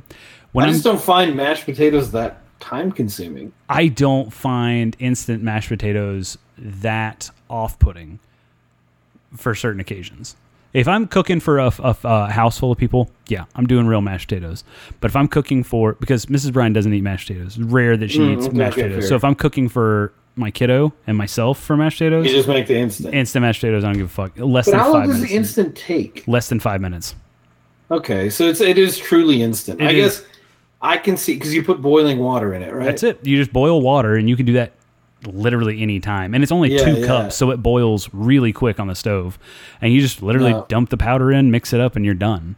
Which again, like I get it. It is. I can see it, but it's they are real potatoes. They're potato flakes, so it's not fake. I guess I've never bought it because I never thought real mashed potatoes were that difficult. And they're or not. that time consuming. They're not. In general, just never bothered. They're not. But honestly, like, I also mashed potatoes are one of those things that I don't really plan on unless I'm cooking for a house full of people. And so having potatoes on hand all the time, I don't need them. So it's not that. I'd much rather just have instant potatoes sitting in the pantry and throw them on whenever. I got it. Anyway, all that to say, my fucking sauce kicked the living shit out of my mother-in-law's gravy. Okay, to the point. It always will. Like, it's got beef fat in it. What is she even trying to do here? Like beef fat and honey. What? Yeah. Was your flour? All you need to say is I was using rendered beef. Yeah. Okay. Well, I'm just not going to do anything. That's the funny thing, right? Like when people say, like at Thanksgiving, one of my true and tried things, not to transition, but to like bring your story full circle, is if you're making the meat, you have to make the gravy. Yeah. You've got like 90% of the ingredients there for the gravy. I don't need the mashed potato person to bring gravy. No. Bring me good potatoes. Don't bring me a fucking gravy. Like I did, to your point, we hosted this year, and I did leg of lamb and a turkey. Both brined. Turkey was a wet brine in a proprietary spice mix that I proprietary always kills me because it's like, hold on, I use like the entire cylinder of seasoning, and then I salt bait some salt over the top of it. Proprietary. It's proprietary now. That's what I pictured. Yeah. So what I did was, it's kind of similar. Like I was in line. We've got a butcher here in town called Salt and Thyme, and they do all like small farms, family owned meats. And they give them a spot in town where people can go buy them, and it's really convenient. It's fantastic quality. But they made this brine mix, and it's a brine mix that I normally make. So I looked at the ingredients and I was like, this is just what I make for a brine. Plus like 1 or 2 things that they didn't have in the mix. So I was like, okay, Frank is buying this today because it saves me a shit ton of time of measuring and whatever. And then I'm just adding my smoked paprika and I'm adding my oregano and whatnot. So that's why I called it proprietary. Smoked paprika is a custom ingredient that is overlooked in a majority of blends. And I don't know why. It's fantastic. It changes and true Spanish smoked paprika. Don't come at me with the fucking Spanish smoked or Hungarian hot. Hungarian, oh my God, it's so goddamn good. Around. And honestly, if you ever just grill chicken, salt, pepper, one of those 2 paprikas, out of this fucking world. Same with pork. In any case, fish, really anything. So I'm like making this brine, right? And then I put down, put the brine in the the pot, Yeah. the brine mix and the pot, like, because I was doing a wet brine for the turkey because I'd never done it. Okay. So I was like, okay, I need to see what all the fuss is about here. I've had wet brine turkeys, but also from individuals who aren't really too focused on the quality of the turkey. Yeah, there's some questionable parts of this recipe. Yeah, and like meat brining, meat aging it is as much a convenience as it is a science. Like, you kind of need to understand what you're doing here. Right. And when you're adding salt to the fat parts, you add a shit ton. And when you're adding salt to, say, the meat exposed part, you're not going to do the same thing. The best explanation that I've heard. First off, if you're doing steak or beef fat does not absorb salt, so you could just avoid salting fatty parts of a roast or a steak. But the best explanation is the amount of salt necessary for a steak is like a New England parking lot dusting with snow. Mm-hmm. So it should look like that. You shouldn't see the steak. You should. You can, but it needs to look like a New England parking lot at the beginning of a snowstorm. So you'll have red bleeding through it and whatnot, but it should be coated. It's the same when people cook pasta. Pasta is supposed to be cooked in water without oil. Yep. And it's supposed to be done at the same saltiness as the Mediterranean Sea. Yep, the salinity of the sea. Yeah, so don't be scared of adding salt. Don't add too much salt to your sauce. No, that's fucking gross. The salt should come from the pasta. So in any case, not to go too far down that path, but I get this turkey down in the brine, in the cooler and whatnot. And to be honest, I didn't know what to expect. And I had never done this. Now, I've got people coming who are serious food critics, right? Like, eat at really good restaurants. It was a risk. You also had people coming from another country, right? So it was regardless of what critics they are of food, they're traveling a long distance to come eat food. I mean, it just shouldn't have been my decision, but it was. So I wet brine this turkey, and I'm like, okay, here it goes. Keep the ice on it. Keep it at 38 degrees. All right, we're perfect. Do the dry brine for the lamb. And I'm like, okay, it's showtime, right? Like, so that day I'm preparing the stuffing. I'm preparing the gravy. I'm preparing the cranberry sauce, the turkey, the lamb. And because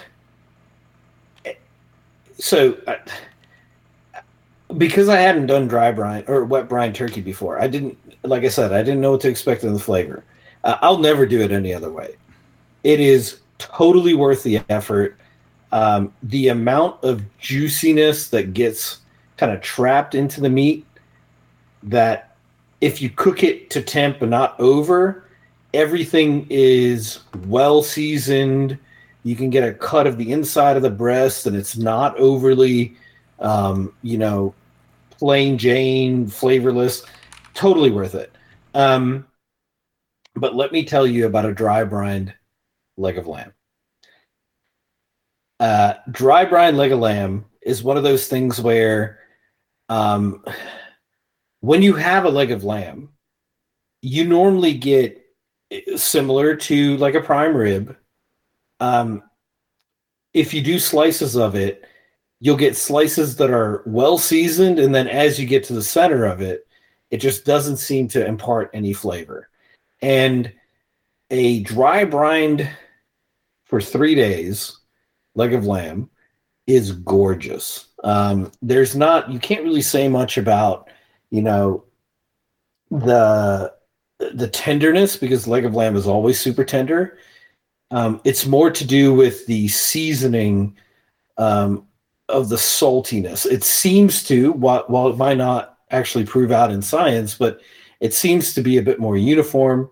You don't get sections of the leg of lamb that, isn't salty enough or isn't well enough seasoned. So both of them ended up absolutely perfect. Got really lucky on the leg of lamb because we started searing on the grill, and then the rosemary caught on fire, which I knew would happen, but it happened a lot quicker than I thought it would.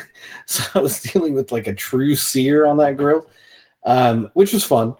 And then my fire actually ended up kind of dying on me, which meant Frank had to then transfer said leg of lamb, which had been smoked with some hickory, to the oven, which wasn't ideal. But in the end, turkey, lamb out within 5 minutes of each other. Then we got to carving, which is really where I was trying to head here. And if you have a generation of folks, and I'm sure everybody has, all people our age, that grew up with electric carving knives, and they fucking love them. Oh, yeah. Swear by them. It's basically that generation's AR-15. I mean, you know what I mean? I kid you not.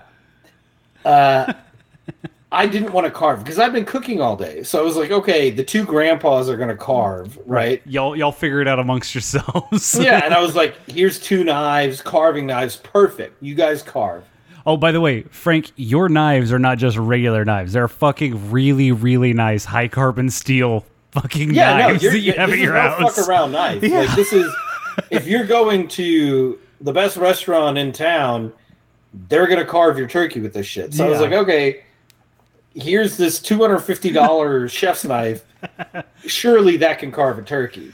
No, sir.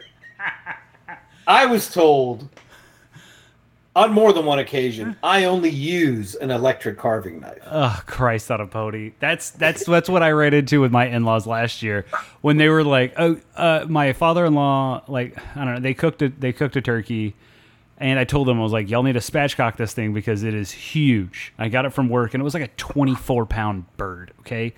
Spatchcock is where you lay it flat. Yeah, you cut it in half and lay it flat. So, it cooks more evenly. Two, and much quicker. Much quicker. And if you have a smaller oven, it cooks perfectly. It fits. And it doesn't dry it out. Yeah. So they looked at me. You just can't stuff it, which is the only downside. Yeah, which is apparently how that side of the family operates. So I was like, whatever. So this big-ass bird comes out of the oven. Looking good. Yeah, like looking dry. Awesome. Great. We all love this. And my father-in-law... Luckily, no one brought white gravy. Yeah. Right? So apparently my father-in-law was outside on the grill burning something. I don't know what the fuck he was doing out there. My mother-in-law turns to me. You're going to have a turkey with a side of leather brisket. Fucking like burnt ribs. Here you go. Everybody loves a good leathery rib. What? Anyway, so my mother-in-law goes... Dip it in the white gravy. My mother-in-law's like, oh, father-in-law's outside. Do you think you can carve this up while he's tending the grill? I was like, yeah, sure. No problem. I went over and, unbeknownst to me, because I whipped out the electric carving knife. I'd been drinking most of the day, as one is wont to do when he has no responsibilities on Thanksgiving. Like, if you're an adult, family's over, they want to hold the kid, they want to hang out with the kid. You're like, all right, go ahead. I see her every day. Yeah, not my problem. I've literally at that point in 2020, I'd been stuck in the house with her every fucking day for the last 9 months. Yeah, take her. Enjoy. I don't care. I don't even care.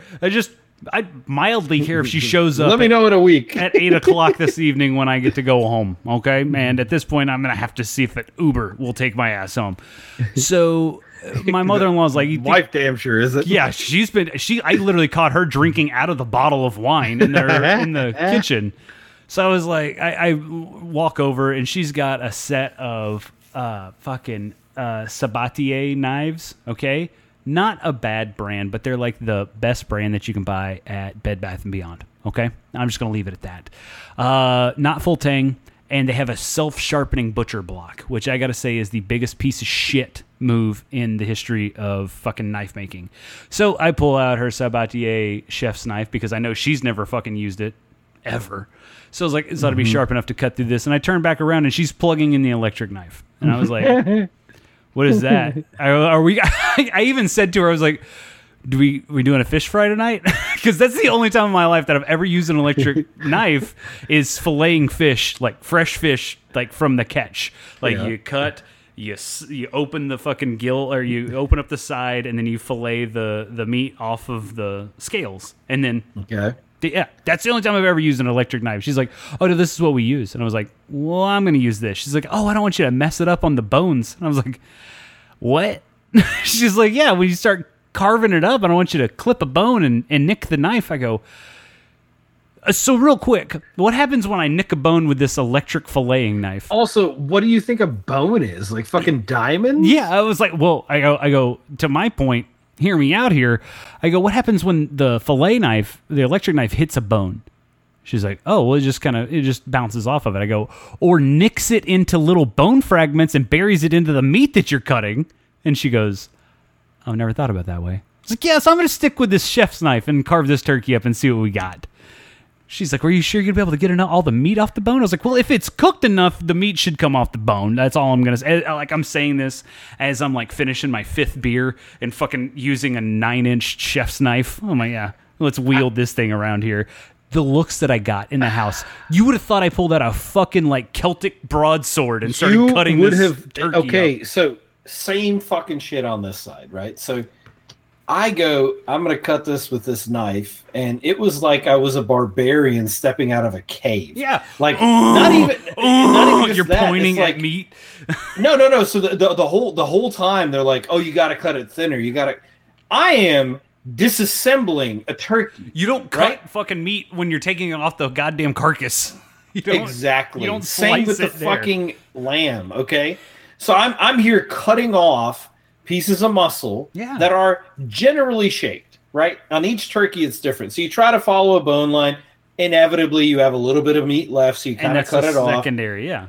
Okay, we go through it, and the entire time it's like a fucking audience, and I'm not saying anything, but I'm visibly like, shut the fuck up, like, give me a goddamn second. You've never done this. I have done this. Yeah.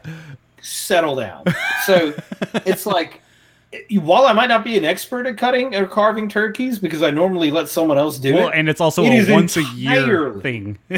It's an entirely possible process with a goddamn chef's knife. Yeah. You do not need a fucking electric knife. No. Before I knew it, I am now the proud owner of a Cuisinart chef's knife or electric knife that will only come out should we host this side of the family again for Thanksgiving.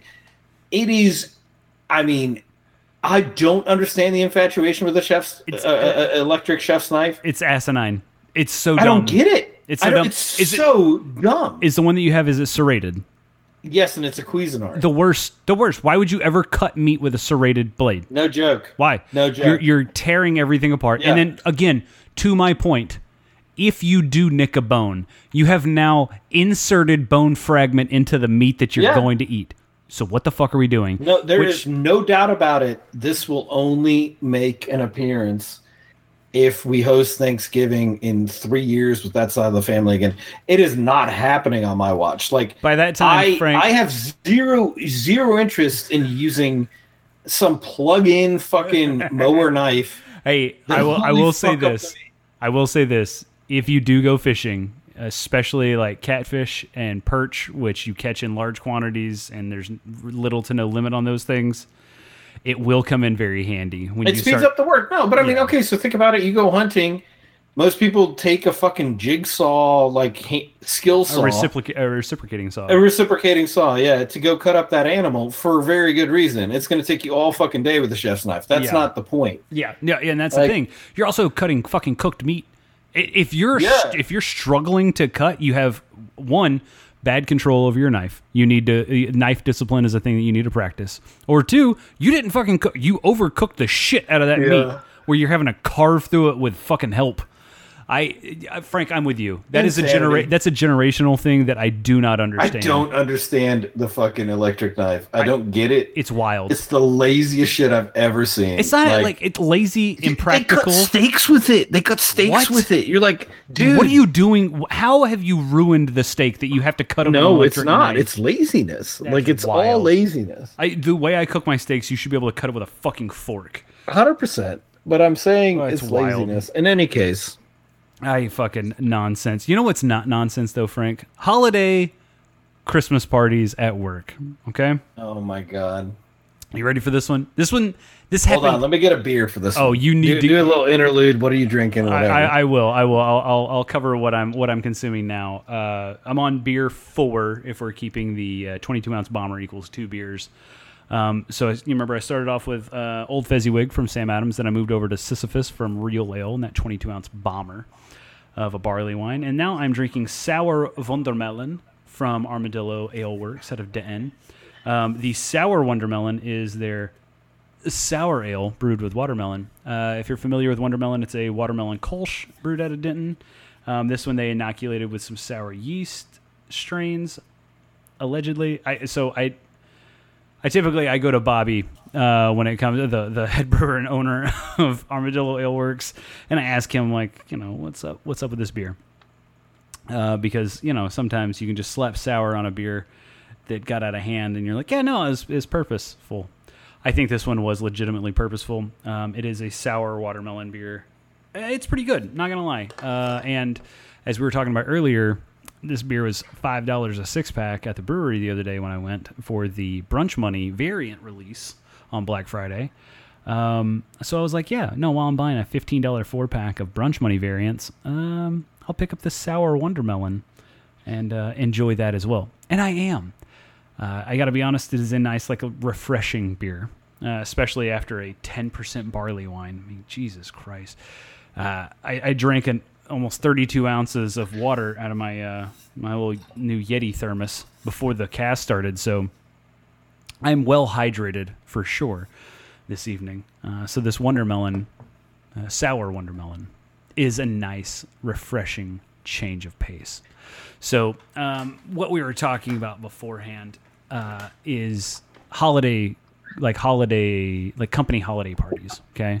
And gotta be honest, I haven't attended one that was worth a shit. Most of them are very corny and what I like to call dad bonery.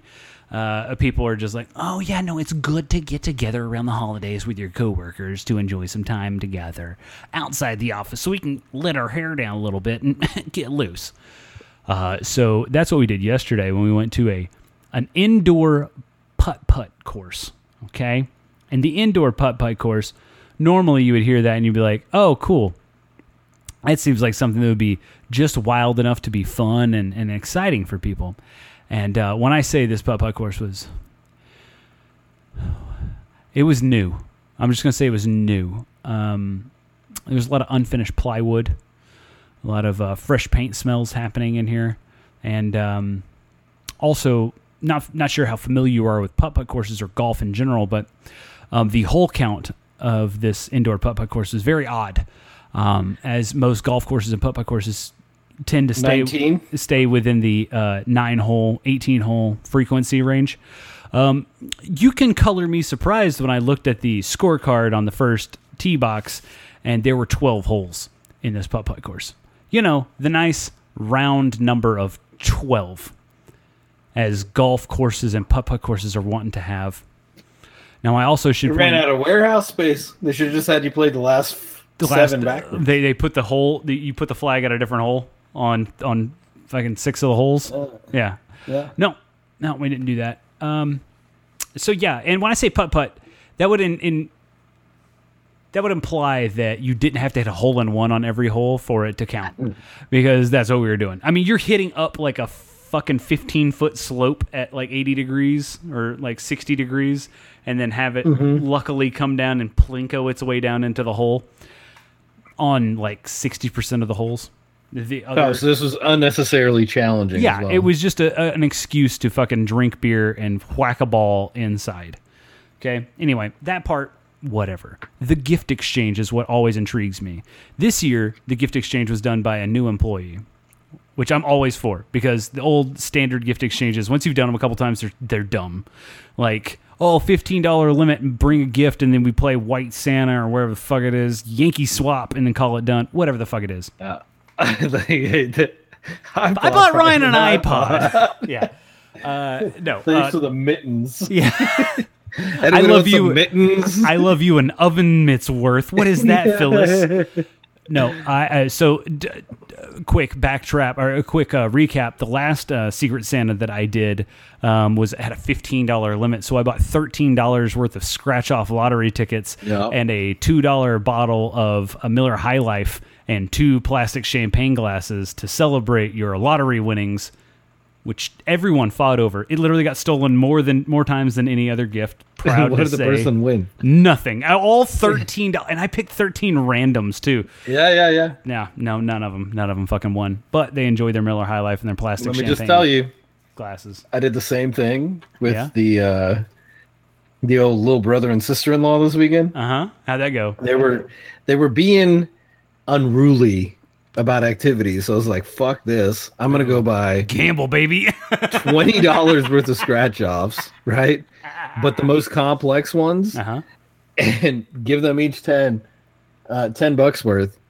And I even like to entice them to do it. I was like, "Whatever you win here, Double we it. will spend tomorrow." Oh, hell yeah. That's it. They didn't win a goddamn thing. Perfect. It teaches them a double lesson. Don't 45 gamble. minutes worth of shit. So I said, lesson here is don't gamble. Yeah, exactly. And then you look at your father-in-law and be like, invaluable right here. I just taught them It's an this invaluable right here, this lesson. interaction, Oh, invaluable. the rest of their lives they'll take this through. Anyway, so that up to yesterday, that was the best gift exchange that I had ever participated in, okay? And mind you, I got a tile out of that gift exchange. You know what a tile is? It's a fucking thing that you hook onto your keys so you don't lose Yeah, them. that's useful. It is useful if you fucking aren't a goddamn sociopath like I am and put my things back in the same place every day. And if it doesn't run out of battery, because they do. They and do don't run out of tell you battery.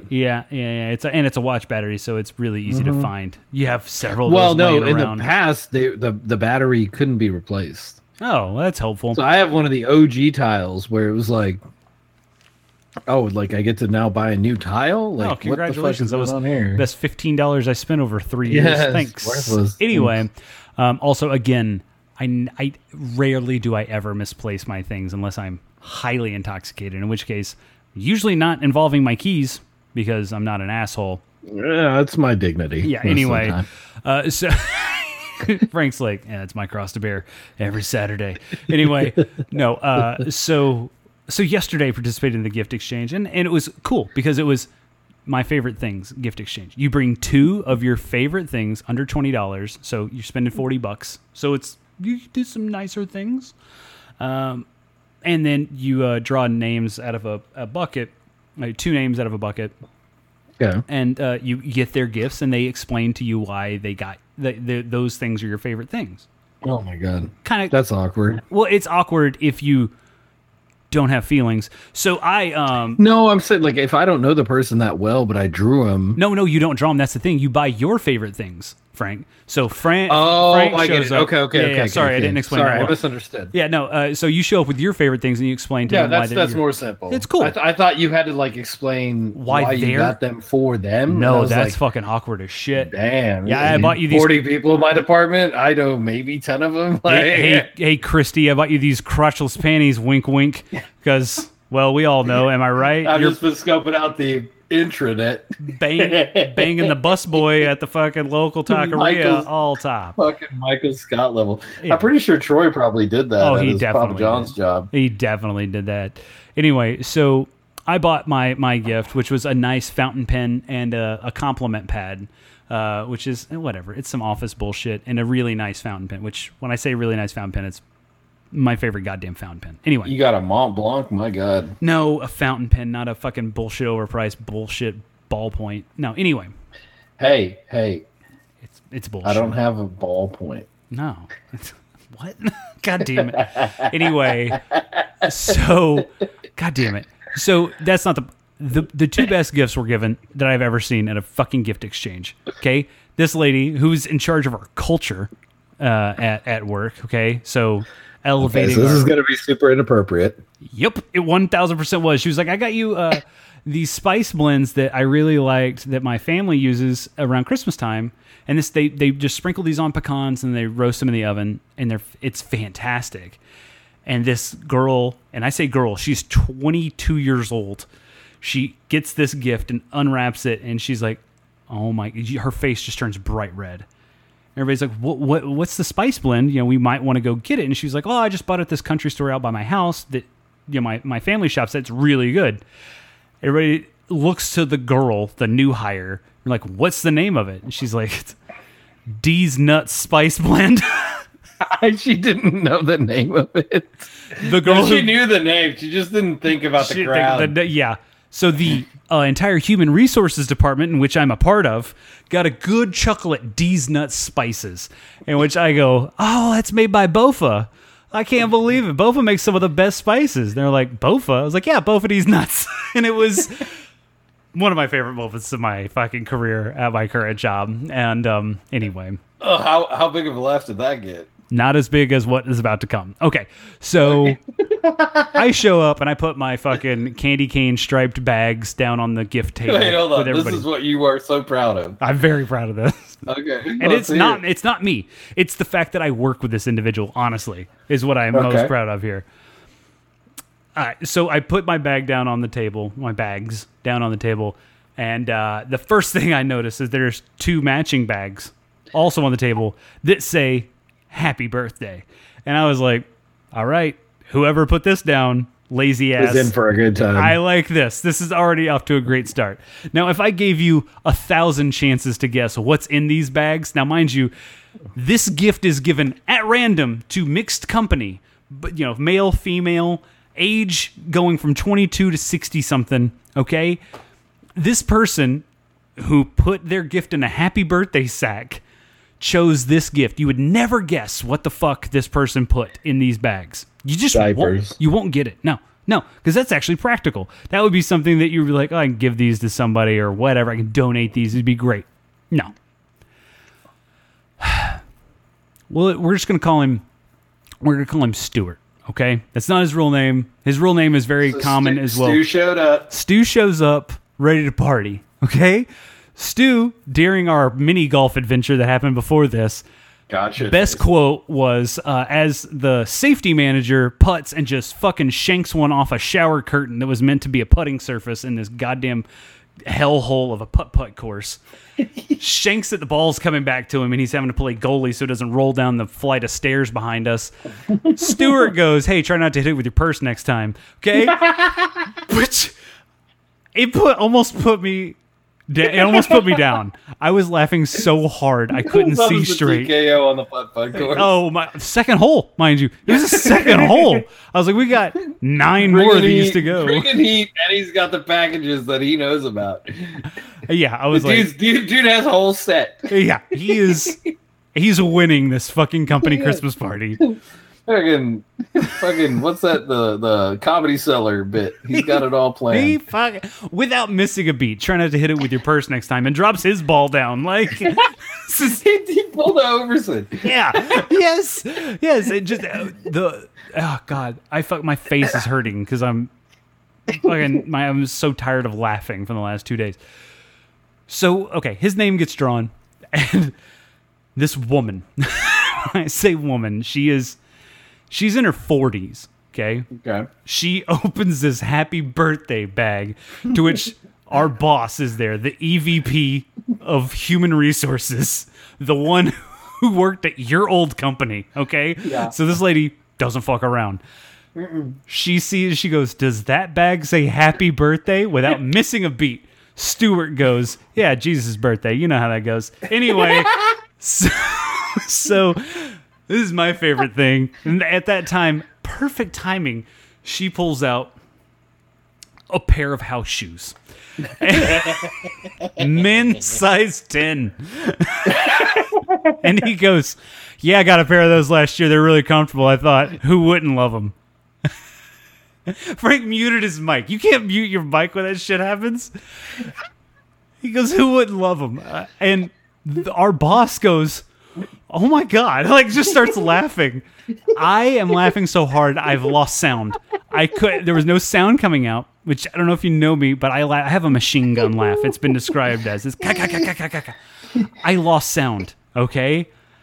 I come to as the next person is like unwrapping their gift. I go, "Hold on, we can't move past this." I go, "What went through your mind when you were shopping for this gift and you were like, I got 30 people to choose from. I'm just going to pick a men's size 10 in this shoe, in this house shoe, and then sell the shit out of it to this entire room of people in a happy birthday bag." And he's like, "I I just thought everybody likes house shoes. I mean, like, who hasn't like been up early in the morning and been like, oh, I forgot my thermos in the car, but it's cold outside. Oh, I wish I had some house shoes. I go, the nerve. I go, the sheer obliviousness at the hilarity of it is it's great. It's so fantastic, Frank. I was like, you and Parker would be best friends, my friend, Absolutely. my good sir. No doubt. The next person who wins this, like the same thing goes on. Our boss is laughing so hard, she's crying. She's like, Brian, I don't think I've heard. You summed it up perfect. What went through his mind? I go. I said, I was like, honestly, I thought about the heart attack that I would have thinking to myself, like, what, a 7 or an 8 or a 9 or a 10 or 11? Because if so-and-so gets it, it's going to be a 12.5, and that's going to be too small for them. But no, I'm going to just settle in the middle at 10 and then sell the hell out of it like he did by saying, like, oh, take the tissue paper and put it in the toe and you'll fill out the rest of the shoe, which is what this man did for the second person who won, who drew his name. I was like, I can't. Wait, he got 2 pairs of house shoes? Yes, Frank, because his favorite thing, you have to buy 2 of your favorite thing. Okay. Oh, now. Was house shoes. Now, the man. God, I would love to have that. Oh, it would honestly, great gift. I would have loved to have a pair of house great shoes. Life. Gets better, Frank. You sitting down? I know you are, so get ready for this. He left the price tag on the house shoes. Okay? Which, gauche move. You really shouldn't leave the price tag on it. He undercut it. Better. He overcut it. So the price tag said $30. And everybody's like, oh, overspent. Oh, maybe you got a Black Friday deal, because a few people did that. Whatever. It just moved on. I was talking to him as he was playing foosball on top of a water cooler, because that's what type of place this is. They have a mini foosball table on the top of a Coleman cooler that you open the lid of, and you can grab a water out of it, you can close it, you can go back to playing foosball. That's what he was playing with one of our other fellow employees. And I told him, Stuart, thank you for being you. He goes, what? What do you mean? Oblivious to why I would be thanking him for the fucking hours of laughter that I was getting out of this. And we'll continue to get out of it through the holiday season. No, absolutely. And he's like, yeah, no big deal. I mean, And he looks around. He's like, Kohl's had them on clearance at buy one, get one. So I go, you motherfucker, you walked out of there with $15 worth of goods. You left the price tag saying you paid $60. And he goes, you want to know what else? Daddy had Kohl's cash, so I basically got paid to buy those shoes that day. I was like, you fucking asshole. Victorious. I go, were the happy birthday gift bags part of that Kohl's cash pickup? And he goes, no. And he's like, he's spinning the shit out of these foosball handles, which I'm hard judging him on. He's like, nope. And he says his wife's name. He's like, she had him in the top of the closet, left over from last birthday. Boom! And he scores on our teammate. And he's like, yeah, take that shit. And he's like, takes a sip of his beer without breaking stride. All of this is just rolling out. I was like, looking around, everybody's having, they're saying their goodbyes. You cheap bastard. And I'm like, this is Parker's fucking doppelganger in personality, not in looks. They look nothing alike, but in personality and in general being, they're the same fucking person. Fucking awesome. Daddy got paid to shop with Kohl's cash. Boom! And he spins a foosball score. Fucking wild. That's to me. Fucking good. All right, yo. Shoes. Yeah. No, I'm gonna play us out. I'm gonna play that before we leave. Yes. Sorry. Last thing. Giving Tuesday. Yes. Was Tuesday. But honestly, this holiday season, definitely look for causes to support, especially any sort of Secret Santa for families in need. Angel trees, some communities call Angel them. tree, all that stuff. Yeah, I personally donated to an org on Tuesday for blind kids. Perfect. Kids who are blind, people first, Frank. Yeah, it's unfortunate they're not going to see a penny of it. I see what happened. But the message is still clear. Definitely do donate. Adopt a family. I mean, I am actually adopting a family. It's really hard to take you seriously. Yeah. I gotta be honest. Next time, close with that. I'd be like, hey, I'm about to fuck y'all over. Just know that I'm sticking true to. I'm actually helping people. Joke coming. I donated to a blind kid foundation, as you said, or whatever the fuck. People who can't see good.org. And God damn it, Frank. God, like. I gotta be honest, I didn't hit the reggae horn. I don't know why that went off. They're not even part of the soundbite. They're not even next to each other. Wait, yo, Cowboys this weekend. Let's fucking go. Win the game. Beat the rapists. Shit out of Baylor. Let's go. The rapists from Waco. The Wild. Yeah, no, the rapists should not get a Big 12 title. No, absolutely not. All right, y'all. Well, thank you for listening to this super episode, Feet, Frank, and Brian. If you like this and want to hear more content, please go over to your favorite podcast app, rate, review, and subscribe so you never miss an episode. Check us out over on our social medias, at No Beer Left Cast on Twitter and Instagram. You can find us on Facebook, allegedly. And if you want to follow some... Nah, I'm not even going to plug that shit. Anyway... if you like what you hear, you can also slide into our DMs or send us an email at nobeerleftbehindcast@gmail.com. Let us know what we should be drinking, and maybe we'll get a shout out on the cast. For Brian here in North Texas, until next time, I am out. For Frank, in far, far, far North San Antonio, we'll talk about this next time, but if they actually do turn Roe v. Wade into No v. Wade, that'll be, I think it'll be a very, very impactful decision for that side of town. I'm out.